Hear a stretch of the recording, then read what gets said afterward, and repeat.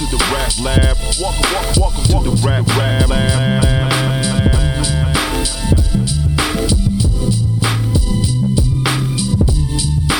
Welcome to the rap lab. Welcome to the rap lab.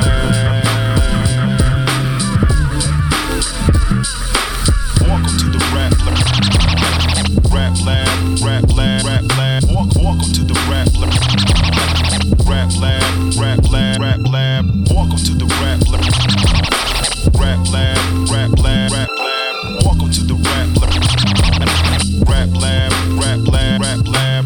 Welcome to the rap. Rap lab, rap lab, rap lab. Welcome to the rap. Rap lab, rap lab, rap lab. Welcome to the rap lab, rap lab, rap lab. Welcome to the rap lab. Rap lab, rap lab. Rap lab.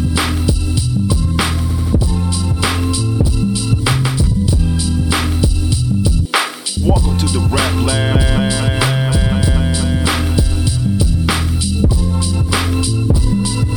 Welcome to the rap.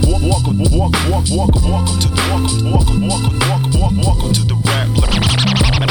Rap lab, rap lab, rap lab. Welcome to the rap. Rap lab, rap lab, rap lab. Welcome to the rap. Rap lab, rap lab, rap lab. Welcome to the rap lab, rap lab, rap lab. Welcome to the rap lab.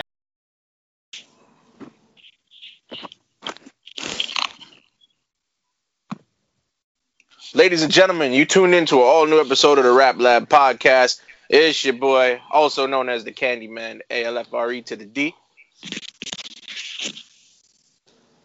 And it's never debated, and it's QG, always way to keep it rated.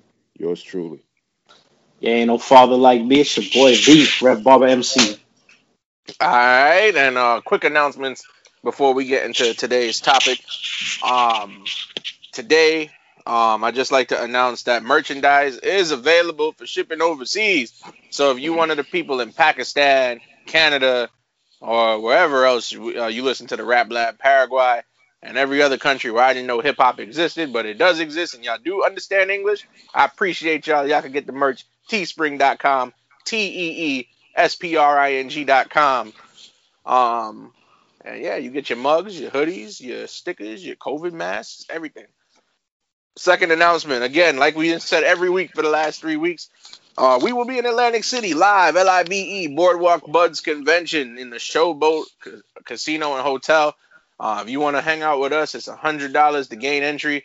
You're getting access to 6 professional wrestling shows, 1 MMA show, 2 comedy shows, a bunch of food sampling trucks, and all the herbal-themed activities you can enjoy. Wink, wink, wink. Hint, hint. But yeah, Boardwalk Buds, June 25th through June 28th. It's only $100, folks, and y'all be in AC for everything else. So come say hello. We're gonna have some exclusive stuff for y'all out there. Without further ado, today's episode, which has been longly awaited, highly anticipated, we're gonna talk about the lifetimes and career and the music of Eminem, which I know I'm a get a lot of heat for on today's episode because I got some views. But we got 2 guests in the building, not 1 but 2. We introduced the first guest, a returning guest, making his second appearance on the lab. My high school classmate, my good friend, a longtime friend of the show, Mr. Nivlak Lamaj. Nivlak, introduce yourself to the people once again, my friend. What's going on, people? It's Nivlak Lamaj, Mr. Always Right, co-host of the Always Right podcast. Follow me on IG, Facebook, Twitter, Nivlak Lamaj. Follow the podcast, all_ways_right on IG. Always Right on Facebook if you want to find the group.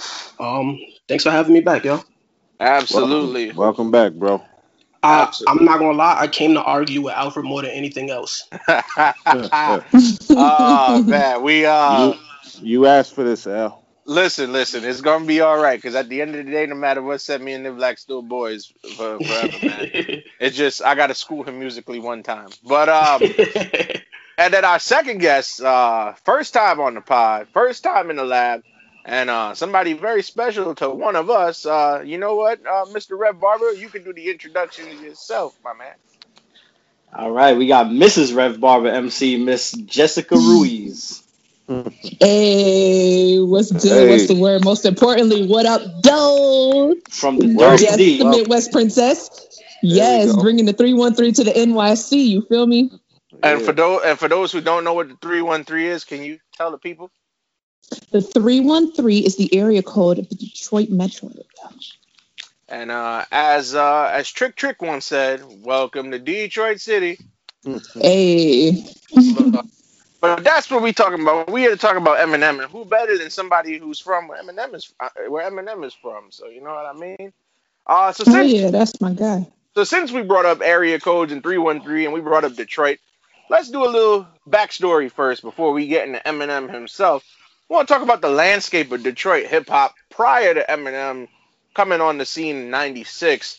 Honestly, there was no hip hop because Detroit was known for two things prior to anything in rap, and that's Kellogg's cornflakes being manufactured in town and General Motors being manufactured in town. Can anybody tell me if I'm wrong or I'm right in that statement? Well, nah, you're you're half low right. key right. Half right. What am I half right? What am I wrong on? Not saying that you're wrong. At that time, there's only one. I mean, not just Detroit. There's only one rapper I knew that was coming out of Michigan in Who? the early '90s, and that was MC Breed. MC Breed. He's from Flint. Yeah. Well, yeah, that's true. the dude. That's true. But he didn't have no Eminem type success. Well, Yeah, he, no. he may not have had Eminem type success, but he did do a record with Pac, though. That is true. They did that Ant Banks record, and a lot of people mistake MC Breed as being from California. Let me ask a question before we proceed. And Jess, we'll ask you because you're from there. Exhibit, is he more LA or is he Detroit? Because it sounds for a long time it sounded like he was repping LA. He sounded like he was from LA. Yeah, he has kind of a big West Coast sound, but he's from Detroit. But it's like Right. his sound, I think, is generally like West Coast and all that stuff like that. Because like even that song X, which is one of the few that I remember by Exhibit, it sounded very West Coast to me. Growing up, I didn't know that Exhibit was from Detroit until I heard him say it on the episode of Pimp My Ride. So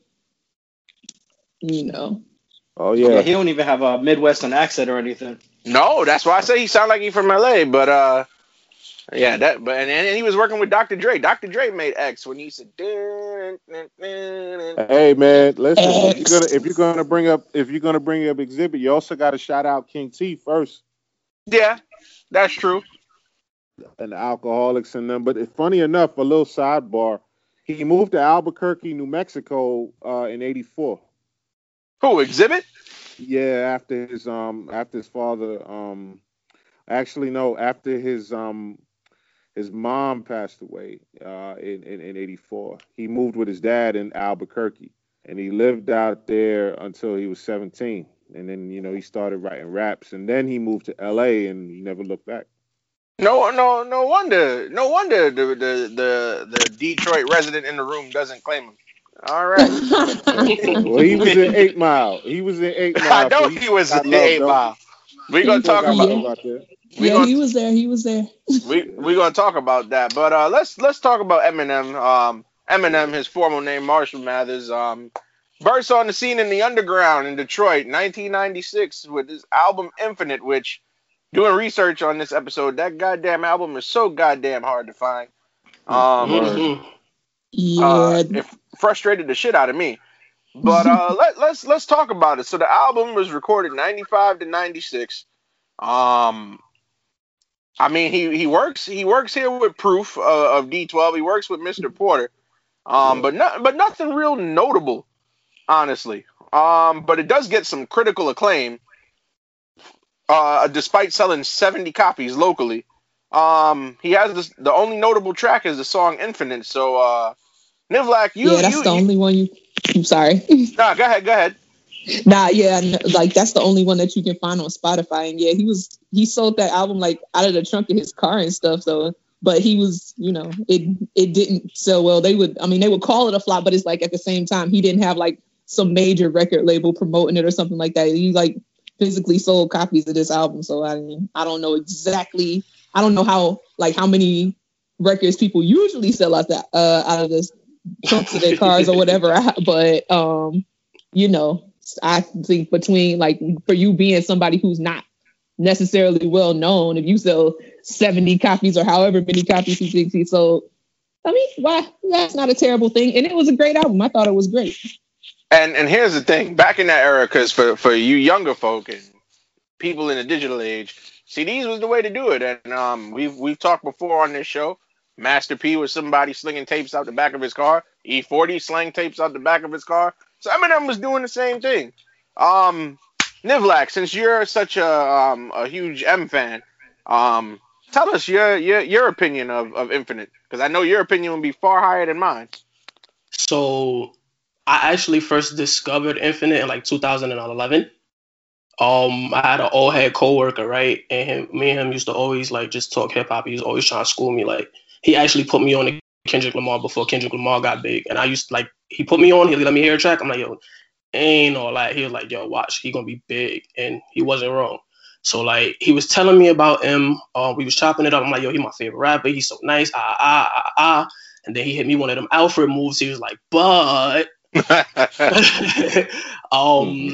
and he was telling me about this one track he had where he had wrote about a lady that he had dated, and it was a black woman. And he was like, yo, you gotta check that out. So he was like, listen to Infinite. And I'm like, the fuck is Infinite? He's like, yo, his first album. I'm like, yo, I'm pretty sure his first album is the Slim Shady LP. Like, and then he was like, nah, bro, you gotta do your homework. So he put me on. This is back when like LimeWire was LimeWire in 2011. Oh yeah, I know he torrent like. I got a virus from that shit. So many, but I haven't listened to the album recently, but I do remember in my memory like listening to it and thinking like, one, this is not the Eminem that I know, but it's not bad. You know what I mean? In 2011 though, like I was just like, he sounded like this is his first album. Like he sounded like me in 2011, like when I first started rapping myself. Like, you know what I mean? And I don't mean that like his skill wasn't up to par or anything, but just like compared to where he was when I first heard this album, it was just mad at me. You know what I mean? No, I got you. Jess, let me ask you a question. So you was living in Detroit at the time that this dropped, right? Yeah, definitely. I was like 5-6 years old. Oh, okay, so you wouldn't even you probably didn't even hear it when it dropped when you was a kid. I'm assuming, right? Nah, the first album that I became conscious of Eminem in like when the Slim Shady LP came out, because I had a family member who worked like heavily in music, not like in the industry or nothing, but she worked at, like, there was a record store called Aces Jams. She worked there. Anybody listening from Detroit, they'll know the shopping mall Mammoth that's right there on Grand River and Greenfield. It's now defunct pretty much, but there was like this area where people would have booths and stuff, and she had like mad records, mad tapes, mad CDs and stuff like that. So she had the Slim Shady LP on tape, and that's when I first heard it when I was really, really young.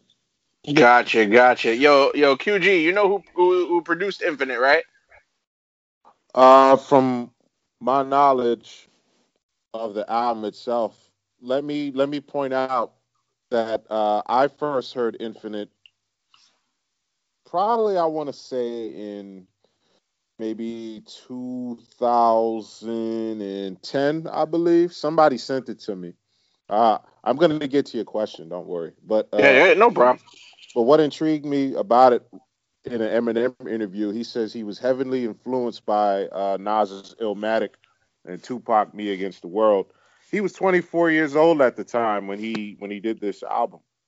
And, you know, he was working a dead-end job at Gilbert's Lodge restaurant. He was a dishwasher and a cook. And you could hear the hunger in the album. That's one thing that I really enjoyed. But I know Mr. Porter, he was heavy on the production on this track, on the tracks. I love the album because I could hear the hunger and I could hear the influence of Nas and AZ at the time, because that's, you know, he studied the technique and he ran with that. So I thought it was very good. I particularly love the song "Never Too Far." That's my favorite song on the album. Gotcha. How about Backstabber? Backstabber sampled your boy LL Cool J. Yes. Backstabber was very good. The sample from that album, it was from what's that song? Jealous. Jealous. Right. He even had "Get Down" by Craig Mack as well. I remember reading. Yeah, it was pretty good. Yeah, and Joey Badass actually sampled "Open Mic," that chorus. Who the fuck passed you the mic and told you could flow? Point him out, bitch. I want to know. And I thought that was cool. Yeah. Shout outs to our mans Mr. Porter, who we'll talk about later on. The 9. But moving Always on. bringing up that whack ass DVD, man. Why don't you get the hell on? Yeah, let me live, bro. Let me live. But so yeah, Eminem also around this time starts out legendary battle rapper, as the tale would tell. He's in the underground. He's beating people like crazy, and he's getting acclaimed. And all of a sudden, he gets discovered by the good doctor, as I like to call him, Mr. Dr. Dre. Who, Funny enough, let me add in real quick. Has anybody here ever seen any old Eminem footage battles? I have not. What about Unfortunately, you? no. What about you now, Black Jess? You guys seen it? I've seen a few, like it's been a minute, but yeah, I've definitely seen some. Yeah, the one with Juice, I've seen a lot. The one he had with Juice in '97. Yeah. And then he battled Conniver, right? Yep. From D12. That's the one tight. I saw. Yeah, that was tight. And he was in Scribble Jam, though, Eminem. Yeah, I think he came in second, if I'm not mistaken. Yeah, that's right. Yeah, so he's been tested in the battle world, correct. And then you mentioned Dre, Candyman. So his name is Dre, the motherfucking doctor. And they hook up, and he gets signed to Aftermath. And we've talked about it on this show before. Before Eminem came aboard, Aftermath didn't come out the gate too fast. They had that one compilation that dropped in '96. Even though it sold well, a lot of people didn't critically receive it. And people are looking at Dre like, yo, like, my man's like, you mean to tell me you leave Big Suge and Death Row and you can't find any traction? But then Eminem drops the Slim Shady LP, and I think that's the life raft that saved Aftermath, if I'm correct. Am I right or wrong, Q? No, you're correct. And funny enough, he thought Eminem was black when he heard the demo tape. And the Slim Shady LP. Now, personally, and I've said this before in conversations offline between you and I, this is my favorite era of Eminem by far. the Eminem with the blonde hair and the white tee and the blue jeans and the white kicks. Right. Yeah, this is my and let's not forget what really got him up with Dre was the Slim Shady EP. So the LP is kind of like a sequel to it. Dr. Dre sent his tape to Jimmy Iovine.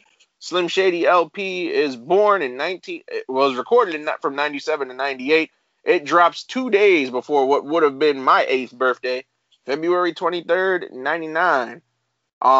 Let's look at these notable tracks. My Name Is, which was what really got Eminem on the board. And you know what? As an 8-year-old kid, because I vividly remember watching the Video Music Box back in the day, and all I can and what I vividly remember as a kid was it was so melodic. Hi, my name is what? My name is That was the first song I heard from M. Yeah, I was like and you know, at that point in time, a lot of like rap wasn't slow unless you listen to Mace.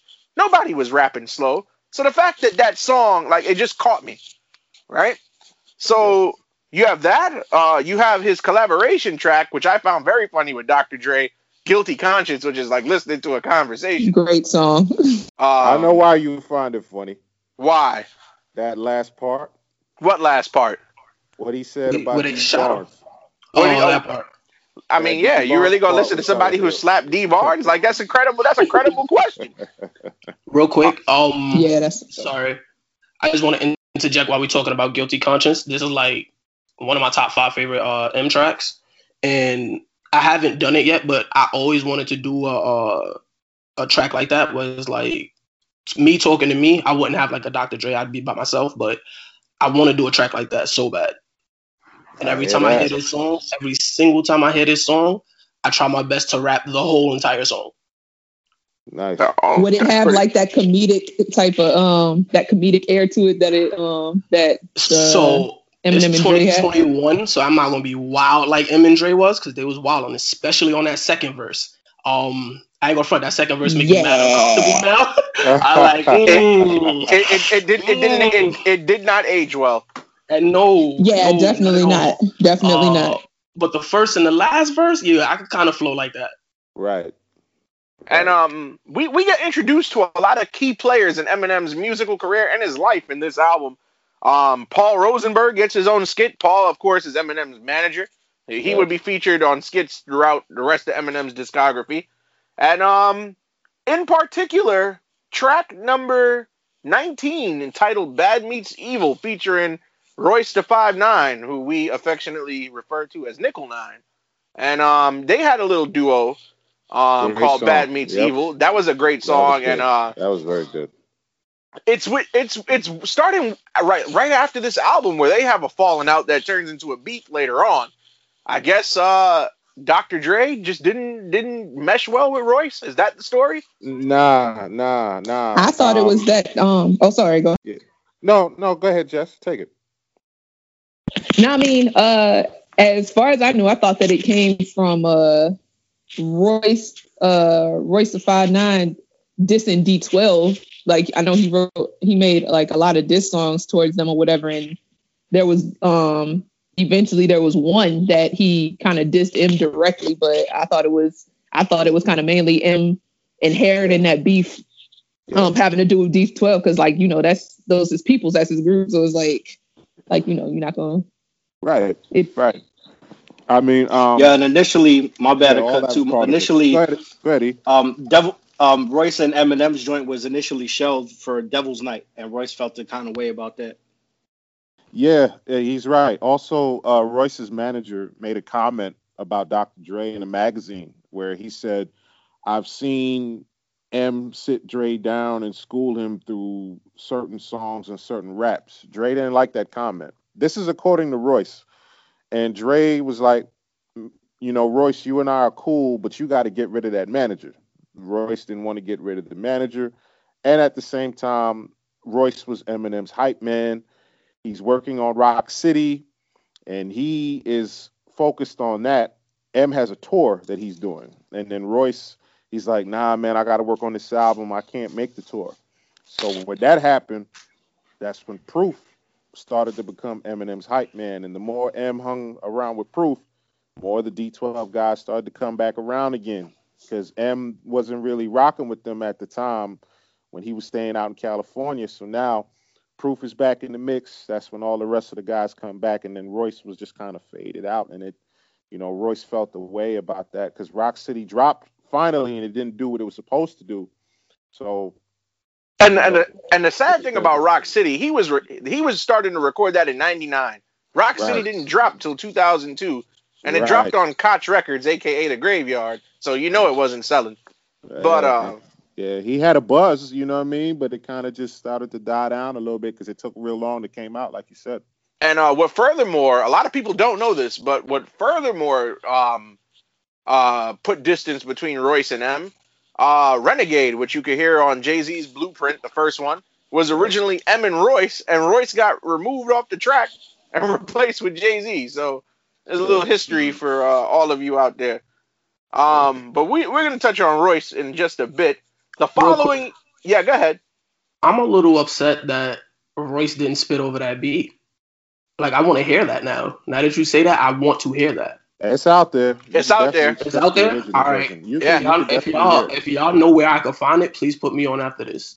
Absolutely. Sure. I think I could track it down on YouTube because I've heard it.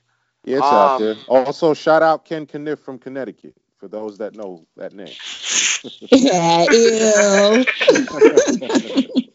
Yo, I'm not gonna front. When I was a kid, I was listening to that shit, and I was like, when I wanted to bother my brother, I would do that voice. It's just say wild shit to him when my mom wasn't around. He used to hate that shit. Yo, that skit is too damn funny, man. Eminem, I don't know where he came up with that from. He's like, how'd that voice go again? Anybody can do it? Hey, you guys, it's Ken Kniff from Connecticut. Yo, hilarious. I'll give him a piece of my mind. Ken Kniff from Connecticut. I'll give him a piece of my ass. Yo, Man, he's not gross. Oh man, disgusting, but it's hilarious. There's one thing that this album. Well, this is actually the second album I heard from Eminem. I started with Marshall Mathers actually. I did it the same way. Yep. Yeah, but listening to this, I mean, listening to Marshall Mathers, you get it too. But listening to this, I was like, yo, this man is really a storyteller. Not just in his rhymes, but these skits are fucking amazing. Like, correct. Oh man, speaking of that, one of the songs on the Slim Shady LP, like As the World Turns, that was kind of one that I really paid attention to his level of storytelling, because he was just very descriptive. Like when he was talking about how he's fighting some fat bitch who swallowed his leg whole like an egg roll. That shit killed me. Like, oh man! But that was one of my favorite songs off that album. I love Brain Damage as well, where he talks about that bully, where he talks about D'Angelo Bailey. In fact, that dude sued him over that too. Yeah, which is wild to me. Yeah, but D'Angelo Bailey put him in a coma. So I mean, what you owe me, bro? He forgot? Right, like you thought he forgot because you put him in a coma. With me, bro. Like I own that now. Like what are you talking about? Exactly. And with the Slim Shady LP, it debuted at number 2. You know what came out the same day as that album and beat it in the standings for number 1? TLC's Fan Mail. Would you believe that? Wow. Hey man, that was a great album. Well, no scrubs. That's the album with no scrubs, I love right? TLC. Yeah. Right? I figured that's why. Yeah. But now here's the last point before we get off Slim Shady LP. Now, obviously, everybody in this room that's on this podcast right now would agree that it's a classic, correct? I would agree.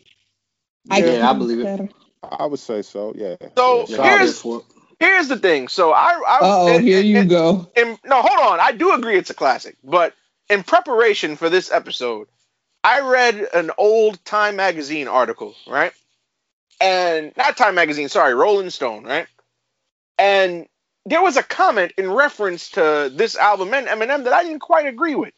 And it said that the Slim Shady LP and Eminem both proved the stereotype that white people cannot rap. I mean, it disproved the stereotype that white people cannot rap.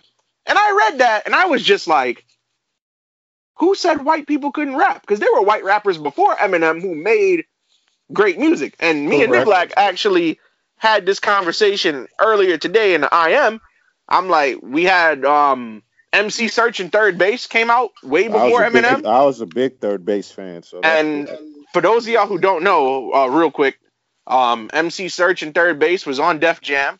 It was a group of 2 white rappers, and they actually had beefs with KRS-One, which was pretty nasty. Some good battle records. It would be. Yeah, they had beef with the Beastie Boys too. Yeah, and that's just where I was going Fun to. Detroit fact. Sorry, I didn't mean to interrupt again. But fun Detroit fact, MC Search actually used to host the morning radio show on WJOB. I used to listen to it religiously. Every morning before I went to school. Started at 6. I mean, it ended at 10, so I didn't listen to the end or nothing like that. But it was MC Search, Coco, and Foolish in the morning, WJLB. So he did that for a few years until, I don't know why he departed or whatever, but then it was replaced with this super ugly nigga, Mr. Chase. So, but yeah, I used to listen to Search on the radio every morning in Detroit. So that was fun. Wow, and MC Search is from Far Rockaway, Queens. So to go to Detroit to do a radio show, that's deep. Yes, but yeah, and then like you said, the Beastie Boys who came before Third Base. So it's just like, how could that, I found that to be highly inaccurate. They must have been thinking, they must have only heard Vanilla Ice before they listened to Eminem. On the records he sold, yeah, Vanilla Ice was more mainstream and popular because of going diamond. So yeah. Yeah, I mean, Beastie Boys had some platinum albums. Def Jam he went diamond. Yeah, Vanilla Ice Diamond. Vanilla yeah. Ice's Ice album. Ice Baby song? Yeah, or the whole album. That's what happened. The whole album. The whole album because of that one record. Oh my! And He didn't go diamond. I mean, he didn't go gold. He didn't go platinum. He went diamond. 10 million sold. But yeah. So when I read that, I'm like, all right, hold on. Like Eminem is good, but let's not get ahead of ourselves here. He was the first white rapper to prove that to disprove that white people can't rap. That to me that was crazy. But with technique, I guess the yeah, that's what I was thinking too, because like his technique is definitely a lot different than the the Beastie, the white rappers before him. I can agree with that because the Beastie Boys style is completely different, and their beats are. I don't think they could rap over Eminem beats and vice versa. But moving on. So 1 year later, he finds even more success, with another classic. I'm dubbing this one a classic too. Marshall Mathers LP. Yes, my top 5 album. What an album! And and this album, indeed, takes a darker turn than the first one. As a kid, I vividly remember that music video for Stan, and I know I said this a couple of weeks ago, but that fucking video, oh my god! Like, and you know what's funny? When I was a kid, I didn't quite understand what I was watching at the time. But as I got older, and you get older, you go back and watch stuff from when you was younger. But when I finally realized what that song and what that video was talking about and what a Stan actually is, I was like, shit. You know the funny part about that is too, I think especially when you pop in the CD or whatever, you know how he starts off with the public service announcement and then Kill You comes in. I think he picked up right where he left off with the Slim Shady, and then because when you hear Kill You, he's like, I can't rap about coke no more, being broke no more, bend over like a slut. Okay, Mazza. Oh, man, he's picking up right where he left off. And then when you get into Stan, that's when he starts to get serious. That's what made me respect him more as a writer. I said, okay, now we got something here. He's making a movie. So, yeah, he was more serious with this album. Oh, yeah. And my favorite track is actually, my 2 favorite tracks. One of them is, Snoop did it first, but M took the remix, Bitch Please 2.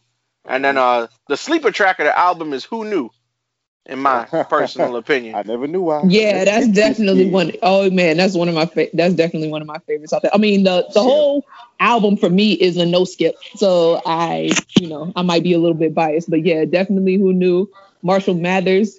That was, I'm just Marshall Mathers. Like, I find myself quoting that line about new kids on the block suck a lot of dick. Boy, Grogu's make just randomly quoting that shit. But yeah. And he also dissed Vanilla Ice on this album. So yeah, he dissed bad people. Now you know what? He was coming. Insane Clown Posse. The way that he flamed Insane Clown Posse, because they are like, I don't know. I found them very, very creepy. I used to see their videos when I was younger, and I would change it because I found them very, very creepy. I mean, Alfred, you like him for. Well, I like Insane Clown Posse for completely different reasons. You like Insane Clown Posse? So hold on, personal story. Real quick. So Insane Clown, I was watching because I'm a big wrestling fan. So I was watching WWF Raw is War one time. And Insane Clown Posse came and they stuck around and was wrestling matches. And I was like, oh, shit.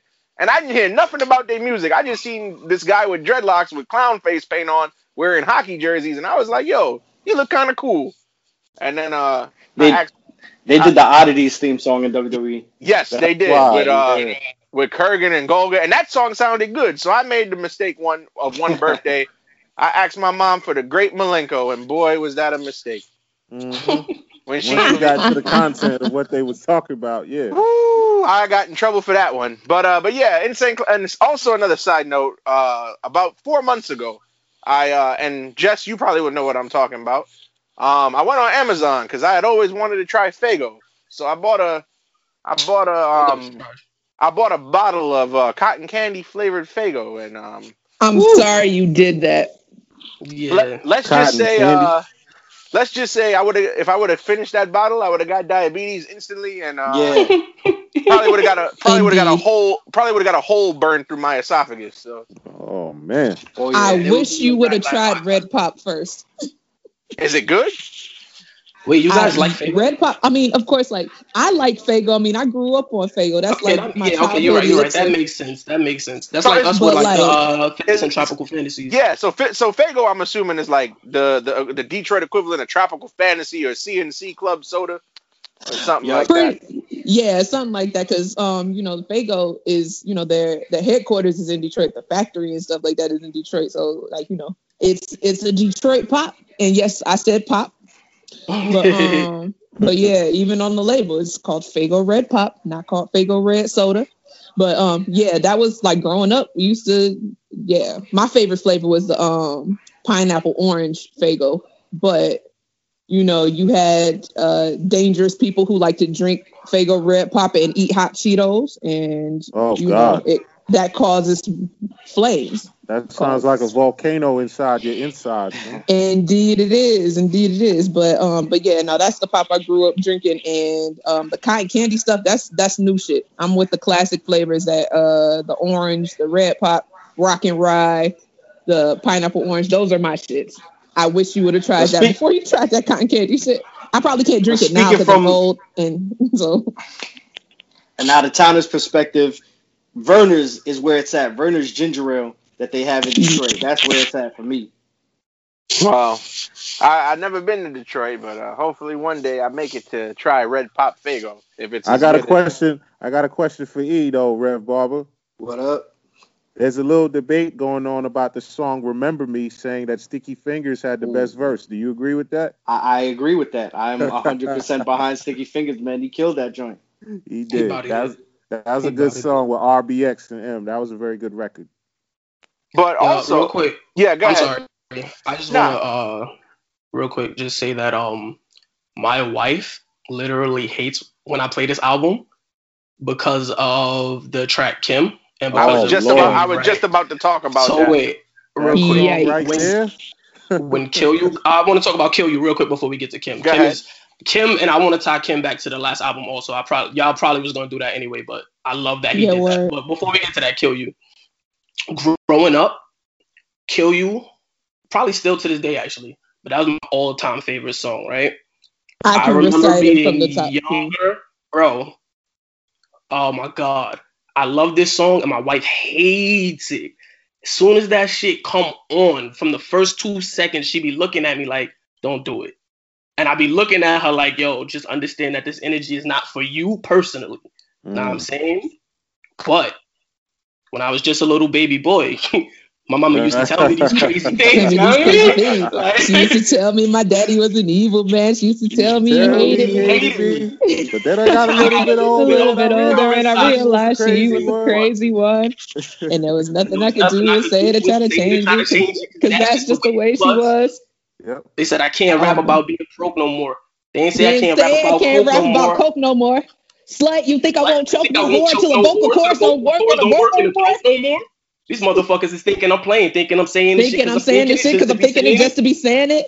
Put your hands down, bitch. I ain't gonna shoot you. I'm gonna pull you to this bullet and put it through you. Oh man, don't get me started. This is my shit. Yo, take it like a slut. Okay, ma. She's gonna be listening, Chris. I'm talking directly to my wife. 1 second, babe. I love you. He loves you. I love you. It's just a great song. If you're listening to this, but you know what's crazy about these Eminem lyrics? Like, I'm hearing stuff that I know nothing about Vicodin and all this other crazy stuff he was talking. Because I did my research, I'm like, what the hell is he talking? He talking about taking Vicodin and then the whole thing with the chainsaw. I was like, what the hell you talking about, man? It's like you going crazy. So, but that's all part of the lyrics. That was part of the character. And that's kind of something that I love about Eminem too. Is like you said, like, you know, as far as not knowing nothing about Vicodin, but some of the shit that he went through and that he rapped about was just white boy shit. Shit that he experienced going like this is real shit that he experienced or whatever. Like, and that just kind of speaks to like how genuine he is. Cause it's like, we don't know shit about sniffing glue through a tube and playing Rubik's Cube. We don't fucking know shit about doing Vicodin. We don't know shit about like all that pill popping and all that stuff like that. Like when I was younger, like, I mean, I think I maybe know more people who do shrooms now, but when I heard My Fault from off the Slim Shady LP, And he was talking about, I didn't mean to give you mushrooms, girl, shit like that. And she was like wigging out in the corner. I didn't know what he was talking about. I thought like doing shrooms and shit was white people shit. But there was shit that you know, he's talking about like his real experiences being like, you know. Alfred, just pay attention to what she's saying, please. Just pay attention to what she's saying, because I'm gonna bring it up later. Just like doing white shit, like, and like, you know, people, you know, some people don't like him. People will say that he tries to so-called act black or whatever. I'm like, nah, that's a white boy. He just has all white boys. You know, he just has, you know, of course he has black influence or whatever, because he like while he was, he laid his head in Warren in across 8 Mile in that fucking dusty ass trailer that he lived in with his mom, who was you know, feeding him all these pills and shit like that. But he was built in Detroit, in like, you know, the underground, and like doing battle raps and shit like that, the people that he ran with. So that's like, I feel like that's all genuine in my personal opinion. I totally agree. You know, but then he went home and he was all on the white chick. Yeah, because you know, No, I mean, Vicodin definitely is that white shit, because back in the 504, it was heroin, weed, and cocaine, and I ain't hear none of that in Eminem's music. So it was also bread and bologna, but that's another story. Oh, come on, you still with that? That was weeks ago, bro. Why did I even tell you that? Come on. But the funny part too with M, like, because you know, before he got signed, you know, he thought he wasn't gonna make it. He used to throw his rhymes in the garbage, and Proof used to take it out the garbage. You'd be like, nah, man, come on, keep writing, keep going, you're gonna make it. So I thought M was bad until I heard Bizarre. Because I said Bizarre, I said this guy is a hell of a lot worse with the stuff that he was talking about. So I was like, M, who are you running with, man? Like, what is this? and it's fun. Verse on Amityville. Oh Lord. Just the ad-libs. Bizarre was fucking crazy on that was wild, but you talking about fucking a dog and really got the ad-libs, like, oh. Yeah, that's what did me in. I was like, yo, who is this Bizarre guy, man? Man, and then what about The Way I Am? Oh my goodness. That song is my joint. Powerful. Yeah. That music, I think the music video is even more powerful than the goddamn song. We're jumping off the building in there.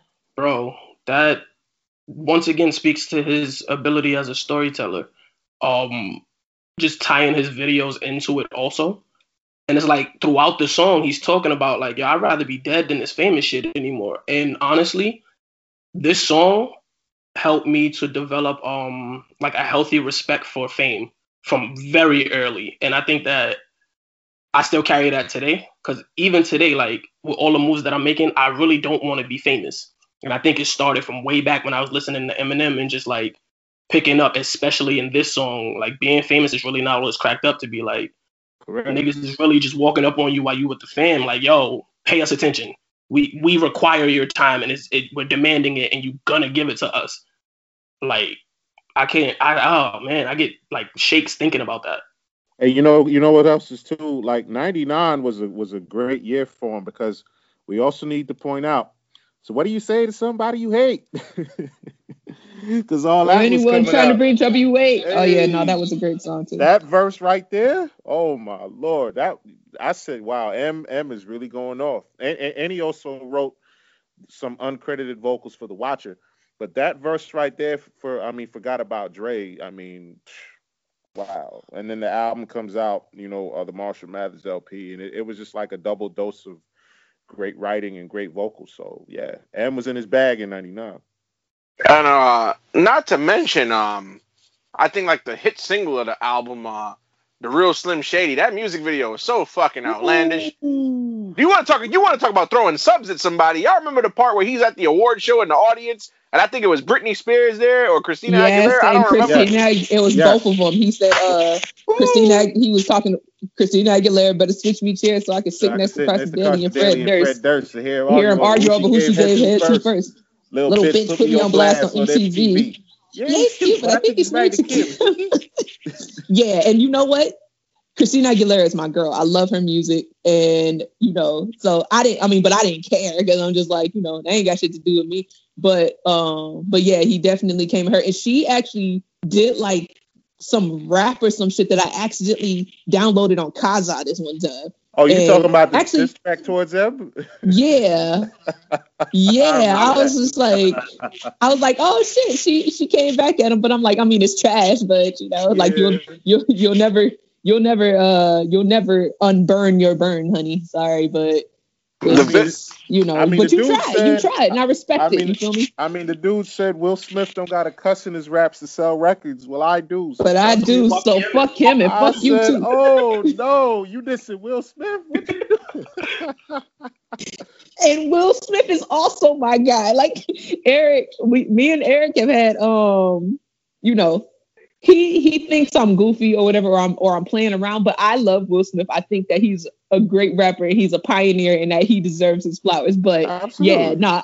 I just listened to his this song that he did with Joyner Lucas, and he was still talking about not cussing. And I'm like Will Smith, you got to shut the fuck up with that, okay? Because you made Bad Boys. Nah, so you wanna know, talk about I think he but bodied that crazy- person. But I like that. crazy part. Definitely, Will, he did. Even Will responded to M with Mr. Nice Guy. I said, yeah, Will, you getting back at him for that, because side story. I remember because M always finds a reason to get back at people. He didn't like what Will Smith said when he won the MTV Video Award. I don't talk about killing anybody in my records. I don't cuss in my records. M felt the way about that. And of course, with the Christina Aguilera thing, that's exactly what happened on MTV. She said, because she was hosting I one remember of those that. countdowns, and then she mentioned Kim and everything like that. So M found his reasons, and Wow. it's funny because I remember Limp Bizkit being in that He's video a too. sensitive guy. He's a sensitive guy. Wow. Yeah. Will Smith was only one of two clean cut guys from Philly. The other one had too much pudding, so now he's in the slammer. But I digress. There you Oh, go. Al, for real.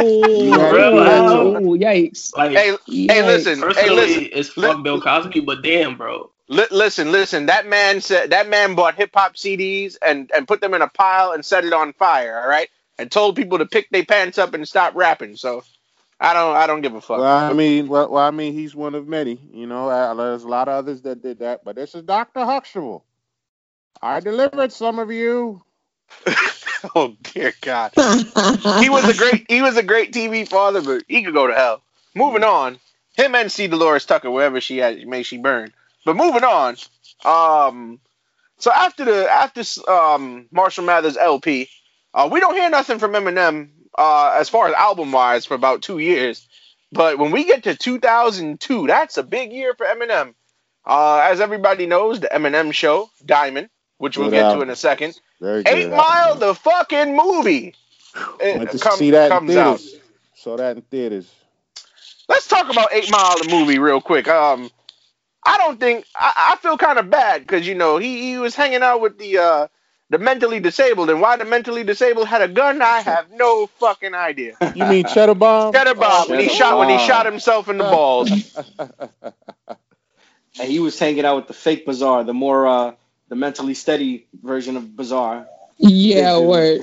By the way, freaking girls. Makai Pfeiffer with shout outs to Makai Pfeiffer with them dreads, man. That didn't look natural at all. Yeah, I just want to throw in. I saw that joint in a movie theater, and it was so packed I had to sit in the steps. Wait. You serious? That's your life story? Yeah, bro. That joint was almost sold out. We had to sit in the steps. Bro, let me tell you, when I went to go see that, you had to sit in the steps, bro. Hey, man, it's all good. There was a couple of joints, man, we had to sit in the steps for. Mostly the hip hop joints, man. We all showed up. Well, listen, they didn't have assigned seats in movie theaters at the time, but right. when I went, I sat on the steps, but there was dudes leaning up against the wall in the aisleway watching that movie. Yeah. I saw my joint in Smoking, Sunrise Theaters. Word. Yeah, man. But that damn, movie, y'all was dead serious. I didn't see that shit until it came out the theaters. Oh yeah, had to go see it. Nah, I had to go see it. And first time on VHS. And me and Q have a history of going to see these hip hop films the first week or the first day they come out. So, but nah. So like, let's talk about 8 Mile, the movie. Big box office attraction. Grosses millions. Up until that point, it was they didn't have many hip hop biopics at the time, but I guess it was one of the first. But it grossed millions. And it was a story about his life. He played himself. That man was working in but he was working in the car parts factory, right? If I'm not Yeah. mistaken. He was in Yeah, it the was some factory. type of factory he was working in. Yeah, he was in the factory. Had his he beat up his mom's boyfriend. He got into all types of favorite scene ever though was when them dudes came to his trailer and beat the fuck out of him. And That's your favorite scene? And he has to tell because it's powerful. And he had to tell his little sibling to get back inside. Mm-hmm. Talk about he's playing with his friends. Little did the little kid know he was getting his ass kicked, but He got back at them towards the end. he really did. So it's crazy. Shout outs to Showtime because I actually had to go back and watch that earlier this week, and they had it on demand. So but in also 2002. Now I know this doesn't really play into Eminem's career, but he also discovers a young man from Jamaica, Queens, named 50 Cent, which was huge because Wankster, the Ja Rule disc, ends up on the 8 Mile soundtrack. Oh yeah. So if you erase Eminem from hip hop history, there is no 50 Cent and there is no G Unit. So and that ain't even my favorite joint on that soundtrack. My favorite joint by 50 is Places to Go. Okay. That was a good joint. Hell yeah. And you That can was see a he good followed. You could see he followed the formula by M. You could tell that M was schooling him because especially the way he was rapping. No, I got places to go. I got people to see. He was following. So that was tight. And I feel like you can't talk about Eminem's discography without talking about the 8 Mile soundtrack. Oh yeah. Because he won an Oscar for that. Yeah. Or for Lose Yourself for the song, which he didn't go. He was asleep at home with his daughter. So, that just shows, again, how he just does not give a fuck, as he has mentioned in multiple songs. Yep. But I curse 8 Mile sometimes because I think 8 Mile, because it's called 8 Mile and it was such a wildly successful movie. Everywhere that I go outside of Detroit, and I tell people I'm from Detroit, that's the first thing they ask me, oh, are you from 8 Mile? Blah, blah, blah, stuff like that. I'm like, and then I have the misfortune of actually, if I'm gonna be honest with them, I grew up on this busy street that crosses 8 Mile called Gratiot. I grew up 6 blocks off of 8 Mile. So it's just like, I'm like, God, like, oh, where'd you live? Gratiot and 8 Mile. Oh, you lived on 8 Mile, blah, blah, blah. I'm just like, no, I don't live on 8 Mile. 8 Mile is a commercial ass street. Nobody lives. I mean, there are a few houses on there or whatever, but it's not one of those. It's not one of those streets that has a bunch of houses where everybody's address like is Atlantic Ave. 12602. Yeah, something like that. So it's just like, So whenever people ask, it just sounds businesses. Matt Cordy. Yeah, for the most part. And what people don't understand also is that 8 Mile is the separation between, and maybe they I'm sure people who were attentive to the movie understand this, but 8 Mile is the street that cuts Detroit off from the suburbs. So anything north of 8 Mile is the suburbs, and whatever south of 8 Mile is Detroit.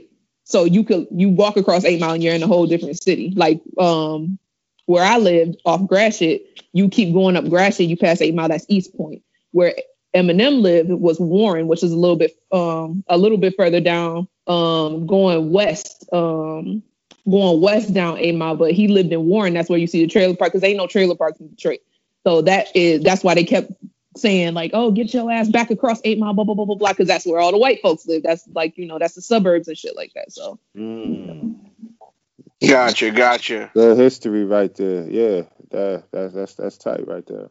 Am I the only one that liked Rabbit Run? That was the last track. No, Rabbit Run. I like Rabbit Run. Rabbit Run was cool. What I really liked was that Young Z was on the album. That's his boy from The Outsiders. That's my joint. Nah, Young Z did his thing. For real. Yeah, it was good to see. It was good to see Young Z. I like on that beat. album. Yeah, that beat is tight, right? But yo, Yeah. Rakim you got Rakim on there, man. You got Gangstar on there, man. You got Nas on there. Man.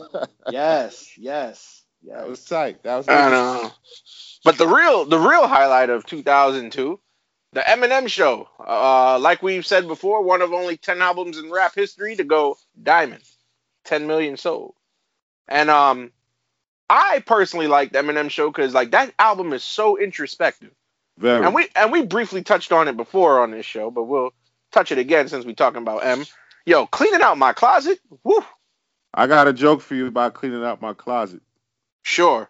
It involves my mom. She was taking me to school one day, and then she got me a gift because I'm heavy into rap.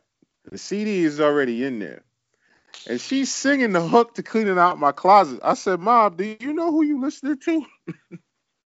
I said, "Do you understand what he's talking about?" But she actually likes Eminem because she took me to see the 8 Mile movie. That's how she got to know Hold all about him. on. Your mom is an Eminem fan?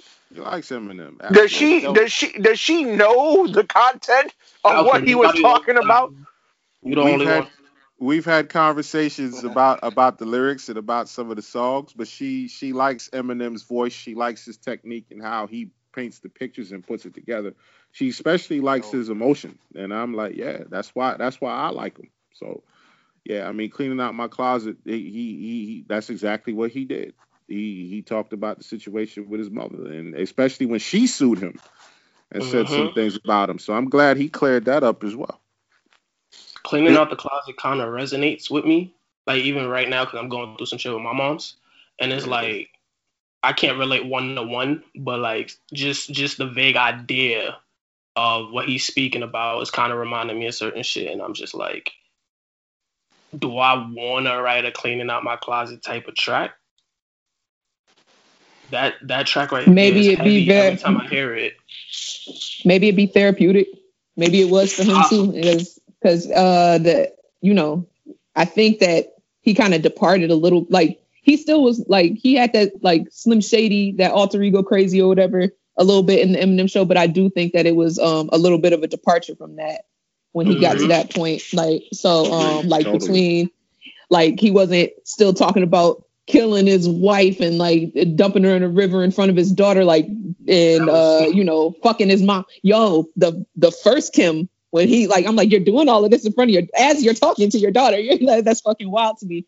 And then he makes another one on the Marshall Mathers LP where he's fucking killing her while the daughter is sleeping. Like you go from singing a lullaby to talk. Shut up, bitch! You're moving again. I'll beat the shit out of you.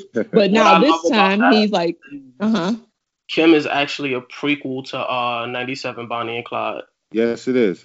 And you could kind of hear the way that Kim ends and the way that 97 Bonnie and Clyde begins. It's the same right. kind of. Yep. It was the prequel to that. This is the actual argument. It's brilliant. It's brilliant creativity. And it's funny enough, guys, he exchanged Kim for Mariah Carey all over this album. He went at Mariah's head pretty hard on this album. Definitely. And we all know that's a beef that continued well more over a decade later. Shame on you, Nick Cannon, but I believe him. I believe Eminem. I believe it, yeah, because she denied it. That's what got Eminem pissed off. So it's like you going around telling people nothing happened. It did happen. He exposed it through the messages and everything like that. And Superman is a good song. It's a very catchy song if you pay attention to the lyrics. Till I Collapse, I already spoke about on the mental health episode. So, but then it's also beef time, guys, because you got Say What You Say where they're dissing Jermaine Dupri. He takes shots at Cannabis on this album. He dissed Limp Bizkit on this album. That broke my heart, man, because I like Limp Bizkit. I like Fred Durst. Yeah, and then all of a sudden, they had an issue. And then Moby. How you got beef with Moby? That was funny. That was funny. Called him a 36-year-old bald-headed fag. That shit was... God. Nobody listens to techno. He even dissed him at the award show. You guys remember? I do. MTV joint. MTV. He got on there. Yep. He was like, keep booing, little girl. I will hit a man with glasses. He was talking directly to him when he got his award. And he was serious. He was serious about that. I was like, wow, man, that was crazy. Yeah, shout out to Dre for getting that Jermaine Dupri on that album too. I don't know if he wrote it or whoever wrote it, but actually, I like what he said about him. No knock on Dre, but Dre ain't write that shit. That's why I said what I said. Yeah, that was, Sing for the Moment is another one. I love that record with the Aerosmith sample. That was tight, man. You know why this album is pivotal to me? Because it shows that Eminem matured. Because he goes, there's no the Slim Shady alter ego doesn't rear its head nowhere near as much in this album as compared to the other two. And on top of that, if you notice from a production standpoint, Dr. Dre is only the executive producer. He doesn't produce much on this album. He only produces he only produced Business and Right. Say What You Say and My Dad's Going Crazy. Everything else. This is around the time Eminem started making his own beats. He really started to come into his own as a producer, and I think Dre really wanted M to really show that. My Dad's Going Crazy. That's the only song I really don't really like. I understand it, but I skipped that track. And not to mention the subject matter. He's here talking about 9/11. He's talking about Bin Laden. He's Right. name dropping George Bush. Yep. Like, oh yeah, from the He out got the really gate. political. he gets He did. political. So I'm just like, like, whoa, like, but nah, this album is super deep. And I would say in my personal opinion, it's Eminem's best work, in my personal opinion. But that's, Really? again, I think so, it's- yeah. You think it's his best I think work? it's better than Marshall Mathers LP. Yeah, because you know what it is? Marshall Mathers LP is dark. This album is more well rounded in my opinion. I mean, it had comedy, it had darkness. It had a little of reality to it. everything. Yeah. Like I feel And like shout Marshall. out- Go ahead. Go ahead. No. No, I just feel like Marshall Mathers LP was mostly dark. Like if it was a weather forecast, it'd be 90% dark with a chance of satire. Okay. Well, it also could be cloudy with That's a chance of valid. meatballs, but that's for you kids out there. Oh dear God. That was a great book, by the way. I think that's Also, why I shout love the out- album movie, bro. Also, shout out to Steve Berman because he got shot on the skit. Steve Oh Berman was man, pissing I him love off. Steve Berman skits. He's Steve such a Berman dick. kept pissing him off because he hated the Marshall Mathers LP. He threw it at him, and now this one where he's finally giving him his props, he gets shot before he even does it. It's like M got fed. He was like, yo, it sounds like you about to tell me this shit is trash, man. I tried too many times. It's a wrap. I'm done. Yo, He I know we came gonna talk about strapped it though. later. That's what's funny. He came strapped. He was ready. Ready. He was He's like, let this motherfucker say something sideways. I know we're gonna talk about it later, but I like on if I'm not mistaken, it was Relapse when he went Yes. back. He was like, yo, I he got. went back. He was trying to tell him. He was like, yo, what the fuck? Yes. You think you're just gonna come back after what? And then he pulled the strap on him and was like, yo, put the shit on the table. I love that. Yep, he Yeah, had a he's bulletproof like, I vest lost on the it. gun. This is my right arm. That was funny. And it's just like this album, like, and it's funny because it went diamond and it was getting heavily bootlegged. So Yeah. the fact that like stuff leaked and 10 million people still bought it, that's amazing. He said it himself in interviews. He kept getting knocked because he was white. But now he was selling so many records because he was white. Almost became like Yeah, he brings that up. Like, he said that in a couple of songs, like about just bringing up the fact that him being white, like that's why MTV was so friendly to him, and that's also why, like, now look where it's at, Middle America. Now it's a tragedy. Now it's so sad. Like, so he, like, just talking about how like the kids emulate him or whatever, like these suburban kids and these kids from like the Midwest and stuff like that. Now they're getting like, they feel like, I guess they can relate to him because he's white, maybe not his lifestyle of him growing up, but it's just like, it gave them some type of, I guess, representation, and it just made him feel like, I guess For them, they felt attached to the projects and stuff. I feel like for them, it's kind of like just niggas in the hood, right? When they listen to 50, when they listen to Biggie, it's like, I'm not a gangster, but I get to feel like a gangster for an hour or so. You know what I mean?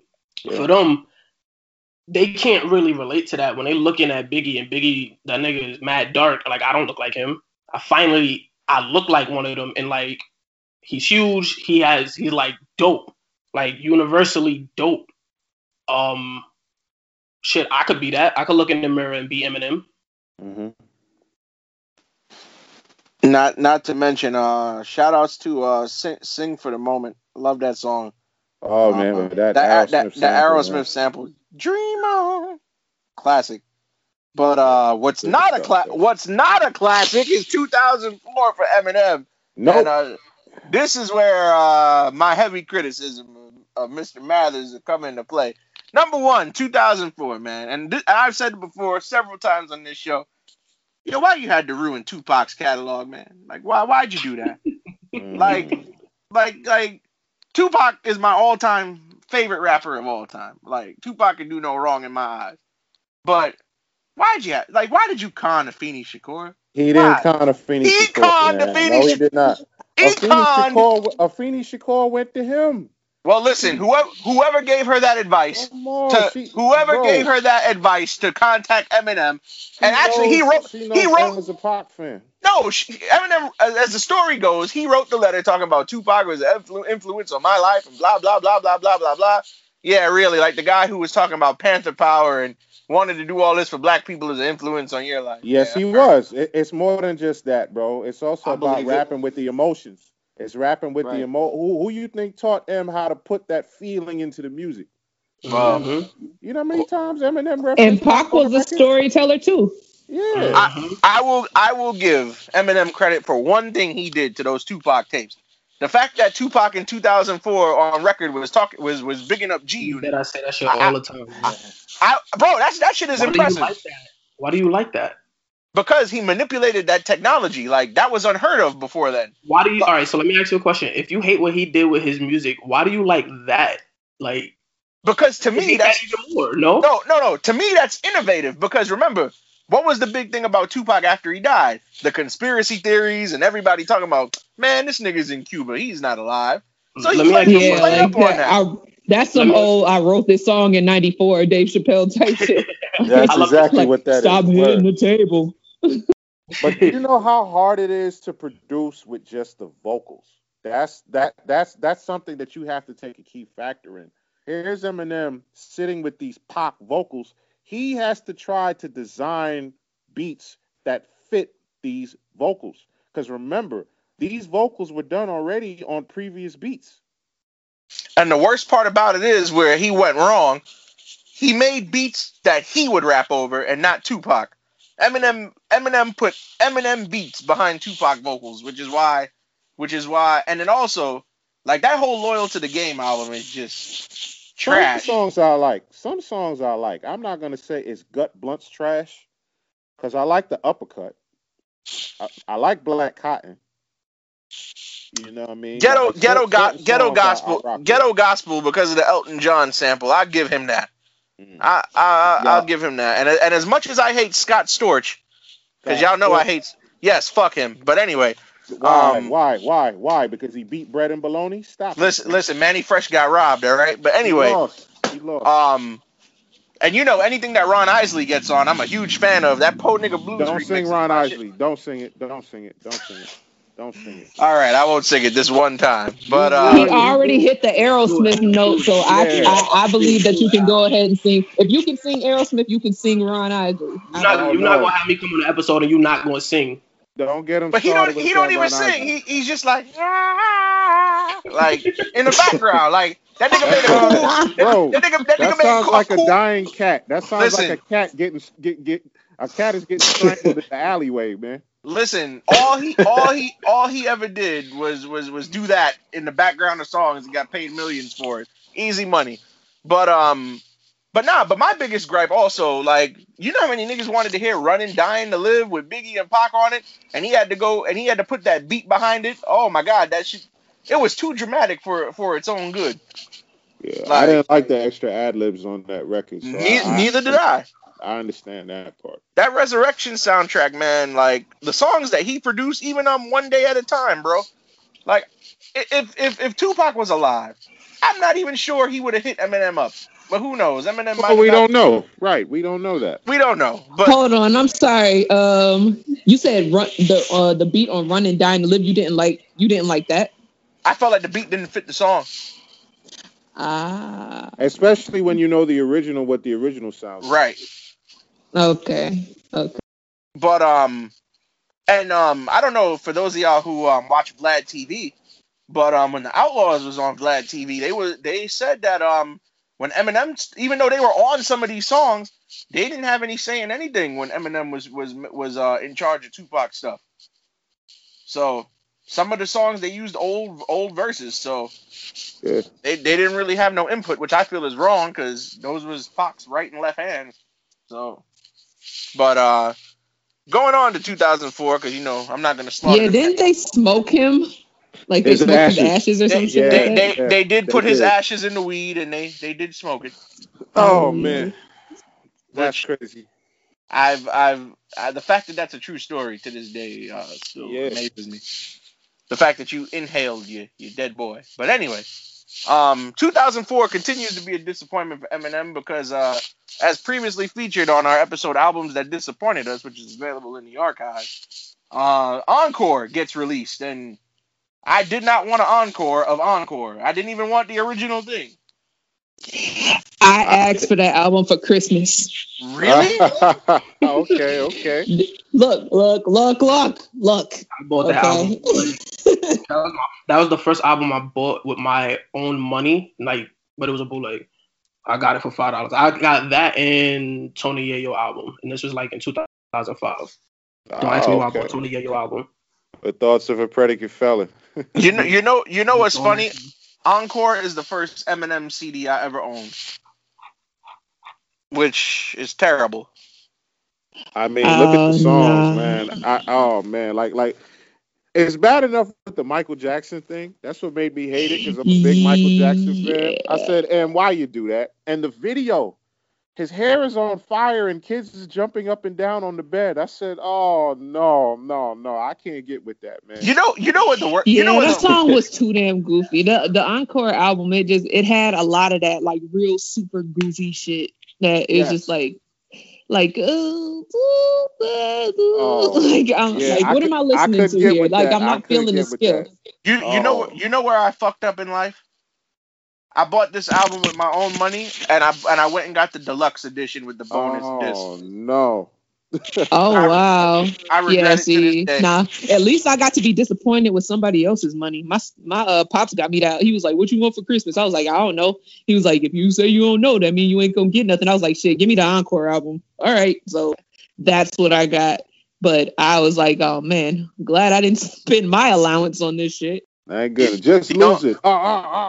So, is there anything positive we can say about this album? Yes. You can. Yes. Absolutely. Never enough is a bright spot on that album.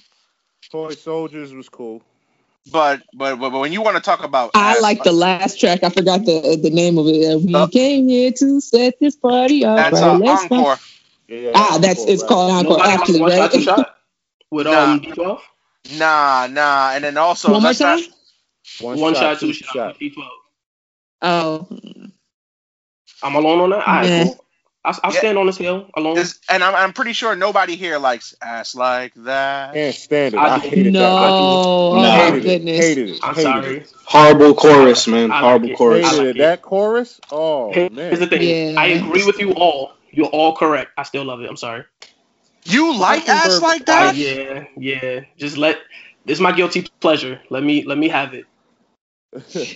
Hey man, go for it. Because I did, even though the album was like it wasn't on par with his previous catalog and stuff.